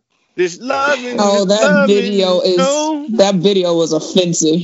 Offensive. Yes. Listen, I never seen the video, but I like the song, okay? Bobby Brown. Girl, I know you get bored. Exactly. Yeah, nah, Bobby. That was bad. Bobby Brown, when you made fried chicken in that crack, that's where you messed up when you was on The Last Temptation. So no, man. Hey, man, that was his prerogative, all right? Leave him alone. But his prerogative. But this music to be murdered by. Eminem and Young M.A. Eminem and Young M.A. Yeah. I like Young M.A. on the track. I don't like those verses on the same track. I don't like. I like both verses on the beat, but not together. The fact that he named the interlude after me, I was kind of flattered. But hey, really? So you Alfred Hitchcock now? Oh, hey, man. But Godzilla. I don't have nothing against Juice WRLD. I actually like Juice WRLD, but I feel like Eminem and Juice WRLD don't mesh well together. I agree with you. I thought it was alright. The song I like the most because I like posse tracks. So when he had Royce and Black Thought and Q-Tip and Denine on Yaya, I thought how you got Black Thought and Q-Tip on a record? That was tight. That's a tight one right there. Yo, Lil Jem, he did sample Young M.A. on Kamikaze, so I kind of see the connection. Wow. Nah, man. Let me tell y'all. But yo, E, man, track number 19, man, with King Crooked and Joel and Royce. I know that's your joint, man. You already know, man. Slaughterhouse, man. What? And they did it without Joe Budden. It's crazy. Mm-hmm. And on purpose. Yeah. Because Joe Buttons said that he could come out of retirement and end Eminem's career, which I was like, but he's like, I'm not gonna do it, but I could. It's like, then shut the fuck up if you're not gonna do it. Right. I would love a back and forth between Button and M. I would love it. That would be good. I would love it. I would love to see it myself. But don't say that's like a motherfucker that just be like yeah, like I could knock that nigga out, but I ain't gonna do it. Like it's like, okay, if you ain't gonna do it, then because he was talking about it extensively, like half that episode of his podcast, he was talking about that shit. It's like, okay, dog, I've been up. better than you for the past 10 years. I used to hate listening to episodes when he would talk about M because it's just like he'll put on his quote unquote serious voice. And he's like, yeah, I just want to be serious so they know that I'm not talking shit. Like, nah, you talking wild shit, buddy. Like, what are you talking about? Exactly. Wow. Remy Ma called him pussy to his face. Well, he said that on Complex. Because what he gonna say to Remy Ma? She'll shoot his ass right there on the shit. You ain't responding to none of M's joints, so it's like, what you doing? Well, quick update on Mr. Budden. You won't be listening to his podcast no more unless you pay for it. Now that man signed a deal with Patreon, so yes, starting next week. I want to talk about that later if y'all don't mind. Starting next week. That man, you ain't listening to nothing that he produces for free. You got to pay for it, which I don't really. I guess when you got a following, you can do that. But and on a side note, I keep forgetting that Crooked Eye changed his name to King Crooked. He'll always be Crooked Eye, and he'll always be Crooked Eye to me. Shout outs to the row. What's up, Big Sugar? Keep your head up. We riding with him. But you riding with him, and look what happened when you ride with him. Listen. Like I said, man, you do it for the kids. Rap Lab is for the kids, all right? Mm-hmm. Yeah, Rap Lab for the kids. When you ride with Suge, only two things happen. What happens? You know what happens. I don't know what happens. You do know what happens, fool. You want me to say it? Listen, I don't ride in BMWs in Vegas, all right? Don't do that. Yeah, make sure you don't, because if you do, you're dead. And you don't find me on movie lot sets in Compton, man. He had no business being there. And he's in the movie, bro. He had wanted, no business being there. He wanted same as how he showed up to the In the Club video shoot for what? Bro. Why? They was portraying him in the movie. He wanted to see if it was an accurate and respectful portrayal. He has a right. He has a right, bro. You guys know about that? When he showed up at the 50 Cent video shoot, Eminem was there, a whole bunch of other people was there. You guys know about that? I've heard you guys mention it before. Yeah. He showed up with a whole bunch of people, and he stood face to face with D12, G-Unit. Everybody was downstairs. 50 Cent was upstairs laughing. But yeah, that's exactly what went down. Listen, man, shout He out. goes looking for trouble, man. Shout outs to Big Suge. If it wasn't for Suge, we would have never got All Eyes on Me or Doggy Style or The Crack. Suge goes looking for trouble. Listen, in That theory, was the problem. if Suge Knight didn't start Death Row, we wouldn't even have Eminem, because Dr. Dre would have never went to Death Row and broke away from Death Row to start Aftermath, and you know Who co-funded Death Row? Big Suge. Who co-funded Death Row? That's a good question. I don't know. Who gave Suge the money? Yes, you do. Who gave Suge the money? I don't know, man. Listen. Listen. And by the way, he just got pardoned, by the way, and just got released. You know Who, about Big that, Suge? don't you? No, Suge I'm talking did? about Harry O. I'm talking about Harry O. That guy. Oh. He's home now. Harry O. Him. Hey, I'm not trying to get in trouble here. Stop name Yes, dropping. you are. No, listen, you got to put the facts on the way. You talk about Big Suge, keep your head up, keep your head up. What? Stop with Big Suge. Ain't no Big Suge, man. Yeah, every time I hear Big Suge, I'm thinking you talk about Gangsta, homie. Gangstar. That's the Big Suge you need to be talking about. OG Suge. Oh, Listen. G Suge, the real Suge. Listen, man. But let's talk about this music to be murdered by. Like, I feel like the better version is the one that came out earlier this year, the B-sides, the deluxe. Yeah, the deluxe was tight. I was very interested in, but you know what? I get it. The whole Alfred Hitchcock thing, the whole theme behind it, I got it. Like I understood where he was going with that. But I agree, the B side was way more. Isn't it crazy on the B side? He has Dr. Dre featured on the track, but Dre didn't produce the track. Right. which is kind of interesting. A lot of these producers, I don't even know. Like that happened before though with Jay-Z. Yeah, and with Snoop when he did Ego Tripping, but like Illita producer, I have no idea who that is. MJ Nichols, Black Nails, I have no idea who that is. Like, and opportunities. Isn't it also funny that he collaborates with DJ Premier as well? DJ Premier is rapping on this song, and he didn't produce it either. Right? Ain't that something? You and got on there. And the funny thing is, in all those years that he was with Gangstar and he produced for all these East Coast heads, he never once got on a microphone verbally, but he did it for Eminem. So, but I don't know. This album is like, I like the B-sides, but the original album. Yeah, you mean the track with Anderson .Paak and all that? Yeah, like I'm gonna go out on a limb here, right? With Eminem's body of work, how it is now. If Eminem never released another album or even another song ever again, I think I would be okay. Because I feel like the more he puts out, the more he's hurting that legacy, and the more he's hurting my respect for him. You think so? Yeah, he dropped on my top 5 list. Honestly, he's like 3rd on my top 5 list now, and it's because of these. It's because of Relapse. Like Encore, like I said, when I heard it, it was good to me. I was young. Now that I'm an adult, I'm still a dickhead on the inside, and I'm still I'm an idiot sometimes. So I still, I can rock with it. Relapse and Marshall Mathers LP2, decent. But these last couple ones, I was just... Kamikaze was the only good thing I felt like he dropped in the last couple ones. I feel like I liked it, but even then, I just feel like I was looking at it like, yo, you're not giving me your best because you're trying to prove something that one has already been proven, and to whoever you're trying to prove it to. Like when he did Rap God, I was like, yeah. Know what I'm saying? You don't have nobody to prove it to but yourself. I feel like now he's actually trying to prove it to people. Like he's calling out Joe Budden. What do you have to prove to Joe Budden? You know what I'm saying? I mean, he did once again prove that he can rap, but at a certain point, it's just like, come on, and we know you can rap. You know what I'm saying? Like, yeah.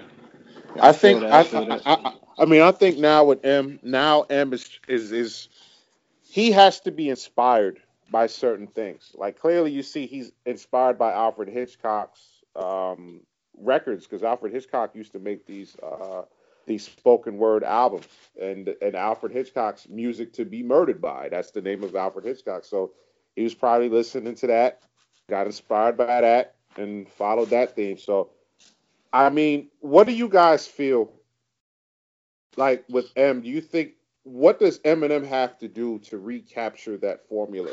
You that know had? what? My Go bad. ahead, I just Eric. want to Go ahead, piggyback. Eric. I just want to piggyback off what Nivlak said, because I 100% agree with what he's saying. But Yeah. what he did with Machine Gun Kelly was super entertaining, man. Like, I actually really enjoyed that beef, and I felt like Machine Gun Kelly was the one to really be the only one that could come at M. I guess maybe because like the style, the look, and everything, and I actually enjoyed it. And with Killshot, that really brought a beast out of Eminem, and I wish that more of his like this is whether it's Joe Budden or even Ja Rule would be more like that, you know. And he, like Nivlak said, he really doesn't have to, or Alfred, he doesn't really have to drop anything else to solidify his name. I think we covered that earlier in the pod too. But Correct. he's always going to be one of the GOATs, man, just based off not even early, but even half of his career, you know. Everything lately, it kind of just, it's just like the whipped cream, the chocolate, and the cherry. It's getting a little overfilled now. it's kind of like What? I have a taste for Eminem, but it's kind of like if you put too much on, like the same description you was using, you put too much on a cake, I'm gonna be looking at it like that's way too sweet for me, bro. Right. And I feel like that's what his legacy is probably gonna start to look like. Like I'm gonna have the memories because I grew up with it, but just looking at it objectively, we gotta count these albums. I'm gonna put it to you like this. If I could relay it to sports, which is something I've been doing quite often on this podcast lately, but I'm here for it. Eminem is like the Vince Carter of hip hop, right? Comes out the gate hot, starts off hot. We remember Vince Carter in Toronto, right? You can't give the man no championships, bro. Hold on. I'm not talking about team accomplishments, because championships is a team it's accomplishment. not only about team accomplishments, but go ahead, make your point. He can't be D Wade, bro. D Wade, better. I feel like D That's a Wade good works. comparison. I'm not gonna call him D Wade, because D Wade's career didn't last as long as Vince Carter's did. So, but hear me out. So you think of Vince Carter, you think of him on the Raptors, greatness. You think of him on the New Jersey Nets, okay, still at the same level, maybe one notch down. But by the time you get to the Sacramento Kings and then the Atlanta Hawks, he's just like a shell of himself. Like, it's good to see him still around. It's good to see him can be still able windmill. It's good to see him windmill every once in a while, but I deep like down that you inside, said that he can still windmill. He's been trying to show us. I could dunk. But just like on Kamikaze, when Nivlak said he's trying to show us he can still rap, like it's the same kind of effect. You feel me? It's just like we all have this idea of what Eminem was, and the Eminem that we all knew, and the Eminem that was a monster and a beast. And it's just, I don't think he could recapture that acclaim. You know what I mean? So, and I don't think he needs to. He doesn't need, and honestly, he can't, because what was acceptable in '99 and 2000, like a lot of his old back catalog doesn't age well in 2021. There's a lot of stuff that he says that if a rapper or a musician was to come out now and say that same shit on a record, he'd be canceled. So if you make a record talking about you gonna kill your wife while your daughter is asleep in the next room, that's cancel culture. That's domestic. That's attempted murder and domestic violence. Like, you can't do that. Yeah. Even on Kamikaze, when he referred to Tyler, he literally called Tyler the Creator a faggot, and everybody was up in arms about that. But he was calling people faggots in '99 and 2000, and nobody said anything. But it's a different time and a different day now. Like, So I don't think he could recapture that magic. And then like I don't think his shock value from 21 years ago is gonna work in this day and Especially age. since he's older now. He's like Yeah, I was just about to say that. I was like, yeah, he's kind of old. Yeah, like I mean, you know. So yeah, nah. Like I said, I feel for him to protect. Is he a great lyricist? Yes, but I feel like to protect his legacy, he shouldn't come out with any more music, like, or maybe like a sporadic release. But and also to finish my point on Eminem, and I know Nivlak, you're gonna be up in arms about this, and maybe you too, Jess, since you're from Detroit. But I feel like Eminem is one of the most overrated rappers ever. Like, you ask somebody your top 5, right? Ouch. No, you ask ouch is exactly my sentiment. That's exactly what I said. Wow. Wow. I've asked so many That's people hurtful. I asked so many people what their top 5 is. And the answer is usually always the same. And maybe not in the same order, but it's always Biggie, Pac, Nas, Hove, and Eminem. That's my 5. Like, I don't know. Eminem is definitely in my top 10, but I'm not putting him in the 5. Nah, he's definitely in my 5. But he's up there. I mean, I feel like his later works is what hurts him. I put him on my hip hop Mount Rushmore. Really? I put him on mine. He'd be one of the faces on mine. Mount Rushmore is only 4 heads, right? We can carve out action, no problem. Yeah, he's my 3, so he's on my Mount Rushmore too. He's in my he'd be on my Mount Rushmore. He taught me how to play with words, like how to truly play with words. I feel like, yes, he was white, so he got away with saying stuff that, especially at that time, we wouldn't be able to get away with saying, right? But I feel like just the control that man has over words is phenomenal in and of itself. And it also taught me, like, all your rhymes don't have to be like hat bat. You could take 2 words that when you just say them correctly, like as if you were reading out of the dictionary, they don't sound anything alike. But if you stretch it the right way and you twist it, you add a little paprika. Thank you. I'm glad you brought that up because and not to cut you off, but to add to it, because they did the interview with him about nothing rhymes with orange. Mm-hmm. And he said, I was about to bring that up when you said that. With orange. Yep, mm-hmm. He said that. Orange and orange rhyme. When you just say it, like if you was doing that stupid knock joke, right? I forgot how it go exactly. Like my dad jokes is trash, but aren't you glad I didn't say orange? That rhymes, my nigga. Like, and that's not even. I guess Nivlak hit mute by mistake, but yeah, but he's totally right. I get what he's saying on that. Like I said, that's me and I'm personal opinion. Like, you know what it is? I can't forget Encore. I can't forget Music to Be Murdered By. I can't forget Revival. Like, you know what I mean? And compared to some of my other favorites, like three bad albums, bro. Sometimes 1 is enough to get you bumped down the list, but 3. I would say Acquired Taste for those. I wouldn't say Gut Blunt Trash bad. See, but M's not in my 5 either, and ain't no disrespect to M. Go ahead, Nivlak. Nah, I was just gonna say, like, yeah, Relapse we could put in there with the Dutch Guts. You could put that too, because I didn't like Relapse. So that's 4 bad albums. Like, can we for really like forget those? I can't forget them because they're out there. Forget them? No, I'm gonna respect that you call it Encore a bad album. It was right underneath decent, but it wasn't bad. Right underneath decent, bro. That makes sense to me. If I didn't value my collection, I would have put some lighter fuel on it and put it in the out in the alley and struck a match. Yeah, I was saying that M's not in my 5, but it's no disrespect to him or anything like that. But yeah, I'm kind of deep in the game because, like, I got guys like Rakim, Kane, all over my list and stuff like that. But it, like I said before in the last pod, everybody's top 5, everybody's list is not going to be the same. But the majority do have M in their 5, and I'm not one to argue with it because I understand because there's guys out there like Nivlak who's gotten inspired by him.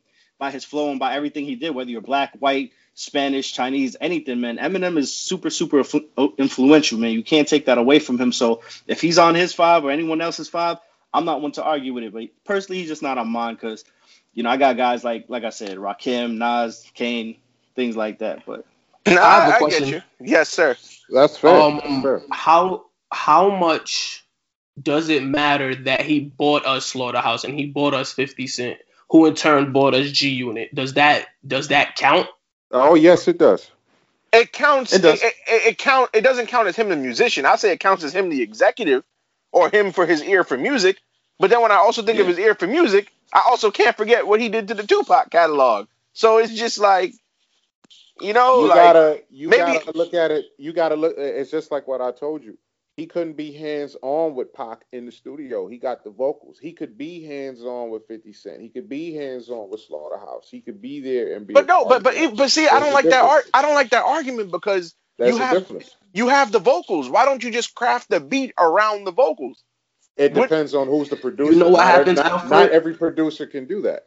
This is what happens, Alfred. When you are a rapper and you get to sit with the producer, you tailor your rhymes to what they're doing, and they tailor what they're doing with the beat to what y'all doing. It becomes y'all. The lyrics, there's a sprinkle of the producer's flavor on it, and the beat is a sprinkle of the rapper's flavor on it. When you get to sit and work together, feel me? Exactly. You made those. He recorded those on other beats. He didn't get to sit and vibe with M, and M didn't get to sit with vibe with him. There was no crossing of flavors. You see, but see now here's my counter argument to that, right? So Tupac had other posthumous albums before and after M touched his stuff, right? And those beats on Until the End of Time and Better Days, and it's not even some of them on Pac's life better suited Pac than the Eminem stuff. And none of those producers outside of LT Hutton actually sat down in the studio with dude. Because Quick. Well, Quick did too, but outside of Quick and LT Hutton, nobody produced for Pac. Who else did you have on there? Because remember, on Until the End of Time, Cole 187 did a lot of those beats on Until the End of Time. He worked with Pac before. He did while he was alive because he was on that Above the Law album. You think Red Spider ever worked with Pac? And that 50 Cent Pac joint was kind of fire. It's kind of fire, but it was mostly about 50. If True. You really think about that record. I give you that. But I'm looking at track listings, right? And mind you, Until the End of Time was recorded in 96, right? Let's see, Johnny J. Okay, Johnny J. That is, and if that's not the biggest producer Pac worked with, I don't know who is. All right, let's go to Better Days because I know Better Days has let. All right, so you really mean to tell me Jazzy Faye worked with Tupac in the goddamn? Just because you like that song in particular and the way it was produced, that's just because you like the song and the way it was produced by Jazzy Faye. Was every track on Better Days hot? No, I'll give you that. It's an acquired taste. That's what I'm trying to tell you. I'll give you that. Like, I don't know. I just feel like, and then we've seen other posthumous albums released. You think more than 75% of Pop Smoke's album, he was there in the studio with the producer? You can't compare Pop Smoke and Tupac. I'm not comparing Pop Smoke and Tupac to rappers. I'm just saying, like, the process. I get your theory, but I agree with what Nye Black said. There's a difference when you're sitting with that particular artist. M did it from a fan perspective, and again, does M get a lot of credit for his production? No, he's not heralded as a producer. That's another thing you got to account for. Now continue. No. I agree with you, Nye Black. You got to account for that too. It depends on who M is working with. Like, look at M's production resume.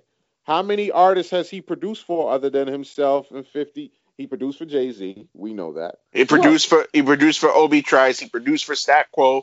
He produced for Trick Trick. You see the connection with that? Yeah.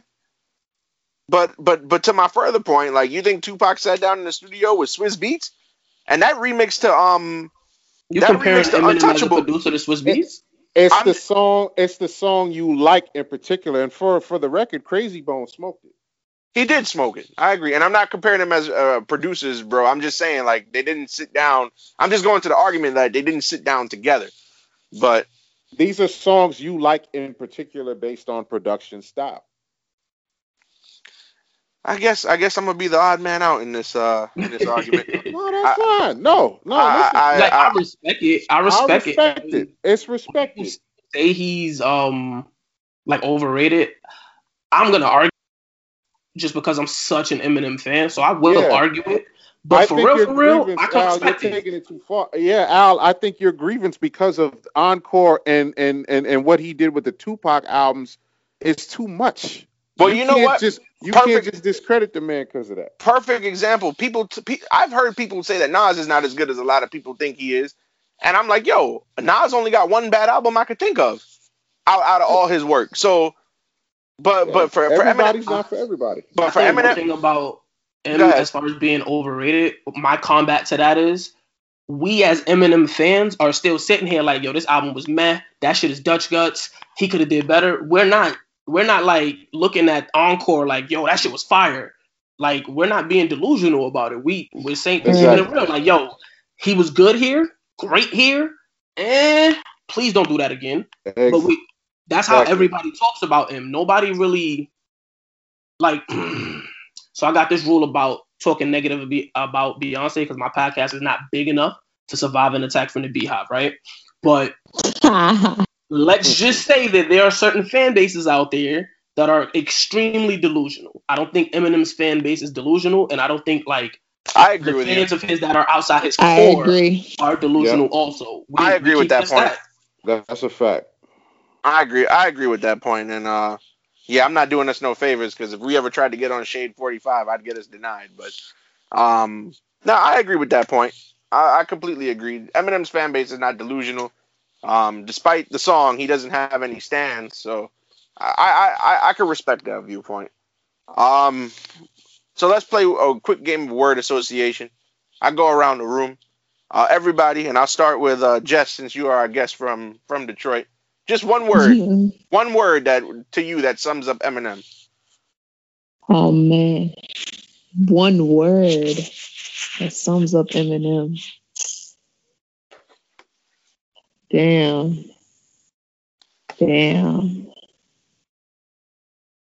I would say that one word that sums up Eminem is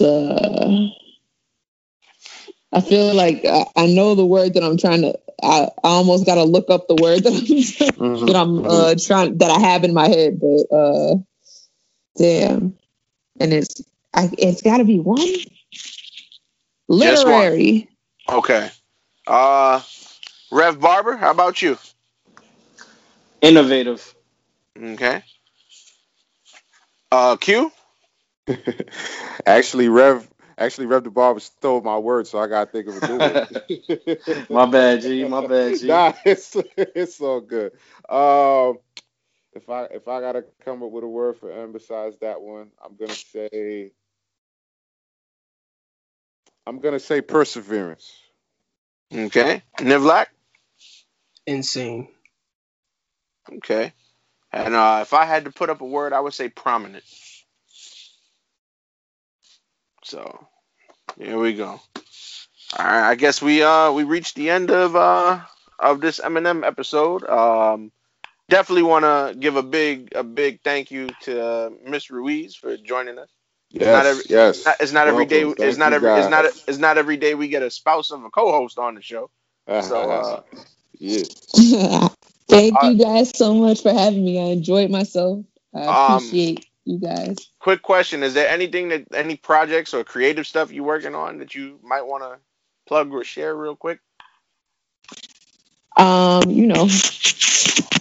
of doing the mommy thing, I do freelance graphic design. So I got my degree in it. But I still I love to draw. That's my thing. So anything anything having to do with art, graphic design, any visual design or art thing or whatever. That's my jam. I don't have Facebook.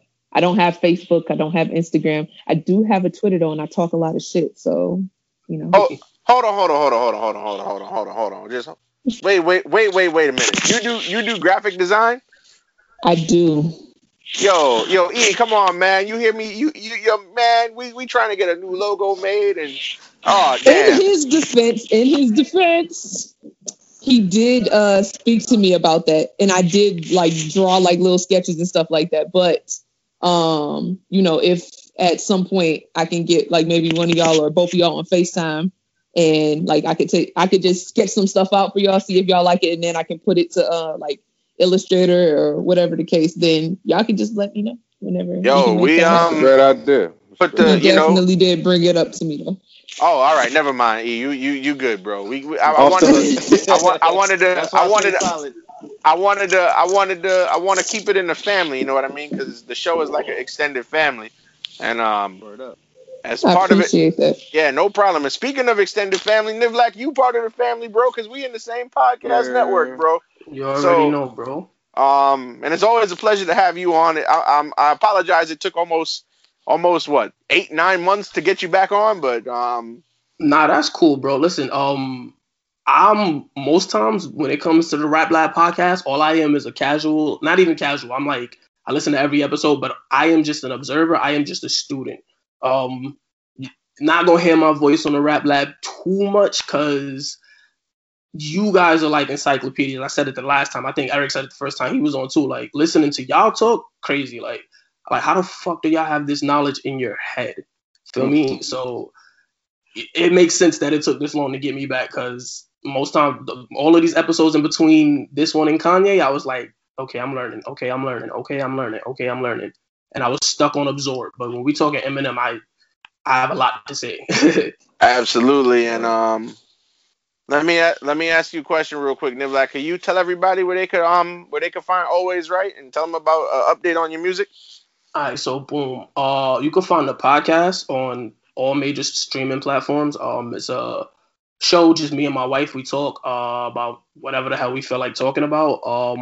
Sometimes it's a serious content. Sometimes it's like we just talking shit. Sometimes we'll put out like small snippets of us trying to get an episode started, and it's just like 20-25 minutes of us bullshitting because like that's my best friend. You feel me? You can find the podcast if y'all want to like communicate with us. You can email us alwaysrightpod@gmail.com. We're on Twitter at alwaysrightpod. Instagram all_ways_right. You can search Always Right Pod for the Facebook group that we have. And as far as me and the music, Nivlak Lamaj, man, everywhere. Right now I'm just on SoundCloud. I ain't gonna hold you while I'm perfecting my craft. I'm jacking niggas beats, and this is practice for me right now. I dropped a freestyle not too long ago. I'm actually dropping another one. Well, it'll be out by the time this episode drop. I'm working on a few EPs. Like I said, I'm just working on my craft. I'm a studio engineer, fledgling studio engineer, so I'm taking this time to practice that trait too. I did not go to school for it, but I'm kind of picking up graphics. Please don't come to me if y'all trying to give y'all money to anybody. Please give it to the Mrs. Barber. Feel me? I'ma just watch from afar, just try to learn a few things. You know what I mean? But yeah, check it out. Next year I'm really gonna push the music extra heavy. So start listening to me now. So when I get hot, you could be one of those people that's like, man, you wasn't even there. Like, you want him now? You want him now? You want to be one of those people? You want to be one of those people? Congrats on that song you shared, though, man. That song is tough, man. Yeah, Out of Time. That's gonna be on the next EP. I mixed that by myself. I recorded it myself. I wrote it myself, obviously. Like I said, I'm jacking niggas beats right now. Nice. Yeah, most definitely, and we're very happy to have you on, bro. Definitely, we're gonna link your SoundCloud, and we're gonna link the link to Always Right in the description. Yeah, so we got you covered. And before we get out of here, like I said, shout outs to Nivlak and Christina on Always Right. Shout outs to the Flossy Posse. Shout outs to Therefore in the War podcast. Shout outs to the Cool podcast with the Cool brother Malik doing big things. That boy got some artwork now, and that shit is dope. His content is dope. Episodes is dope. Flossy Yeah, Posse is dope. I just want to say real quick, I made that artwork. I just want y'all. I mean, so if you only trying to spend like $10, maybe. My man said he undercutting. Nah, But, I got it for the load. I'm going that upper block. Nah, I'm joking. Shout outs to all the dope podcasts out there. Once again, we're gonna be in Atlantic City, June 25th to the 28th. Boardwalk Buds.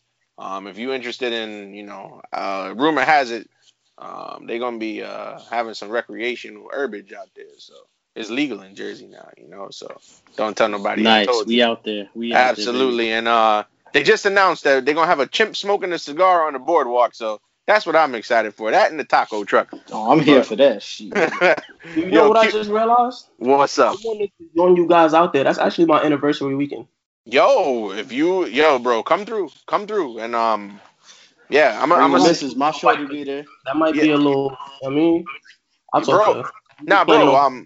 Link me off air, and we'll talk about it. I might just tell him you part of the staff with us, bro, and we get you there. All right, we gonna talk, bro. All right, but yeah, man. So thank you to Jess, thank you to Nivlac, and Rap Lab signing out. Peace.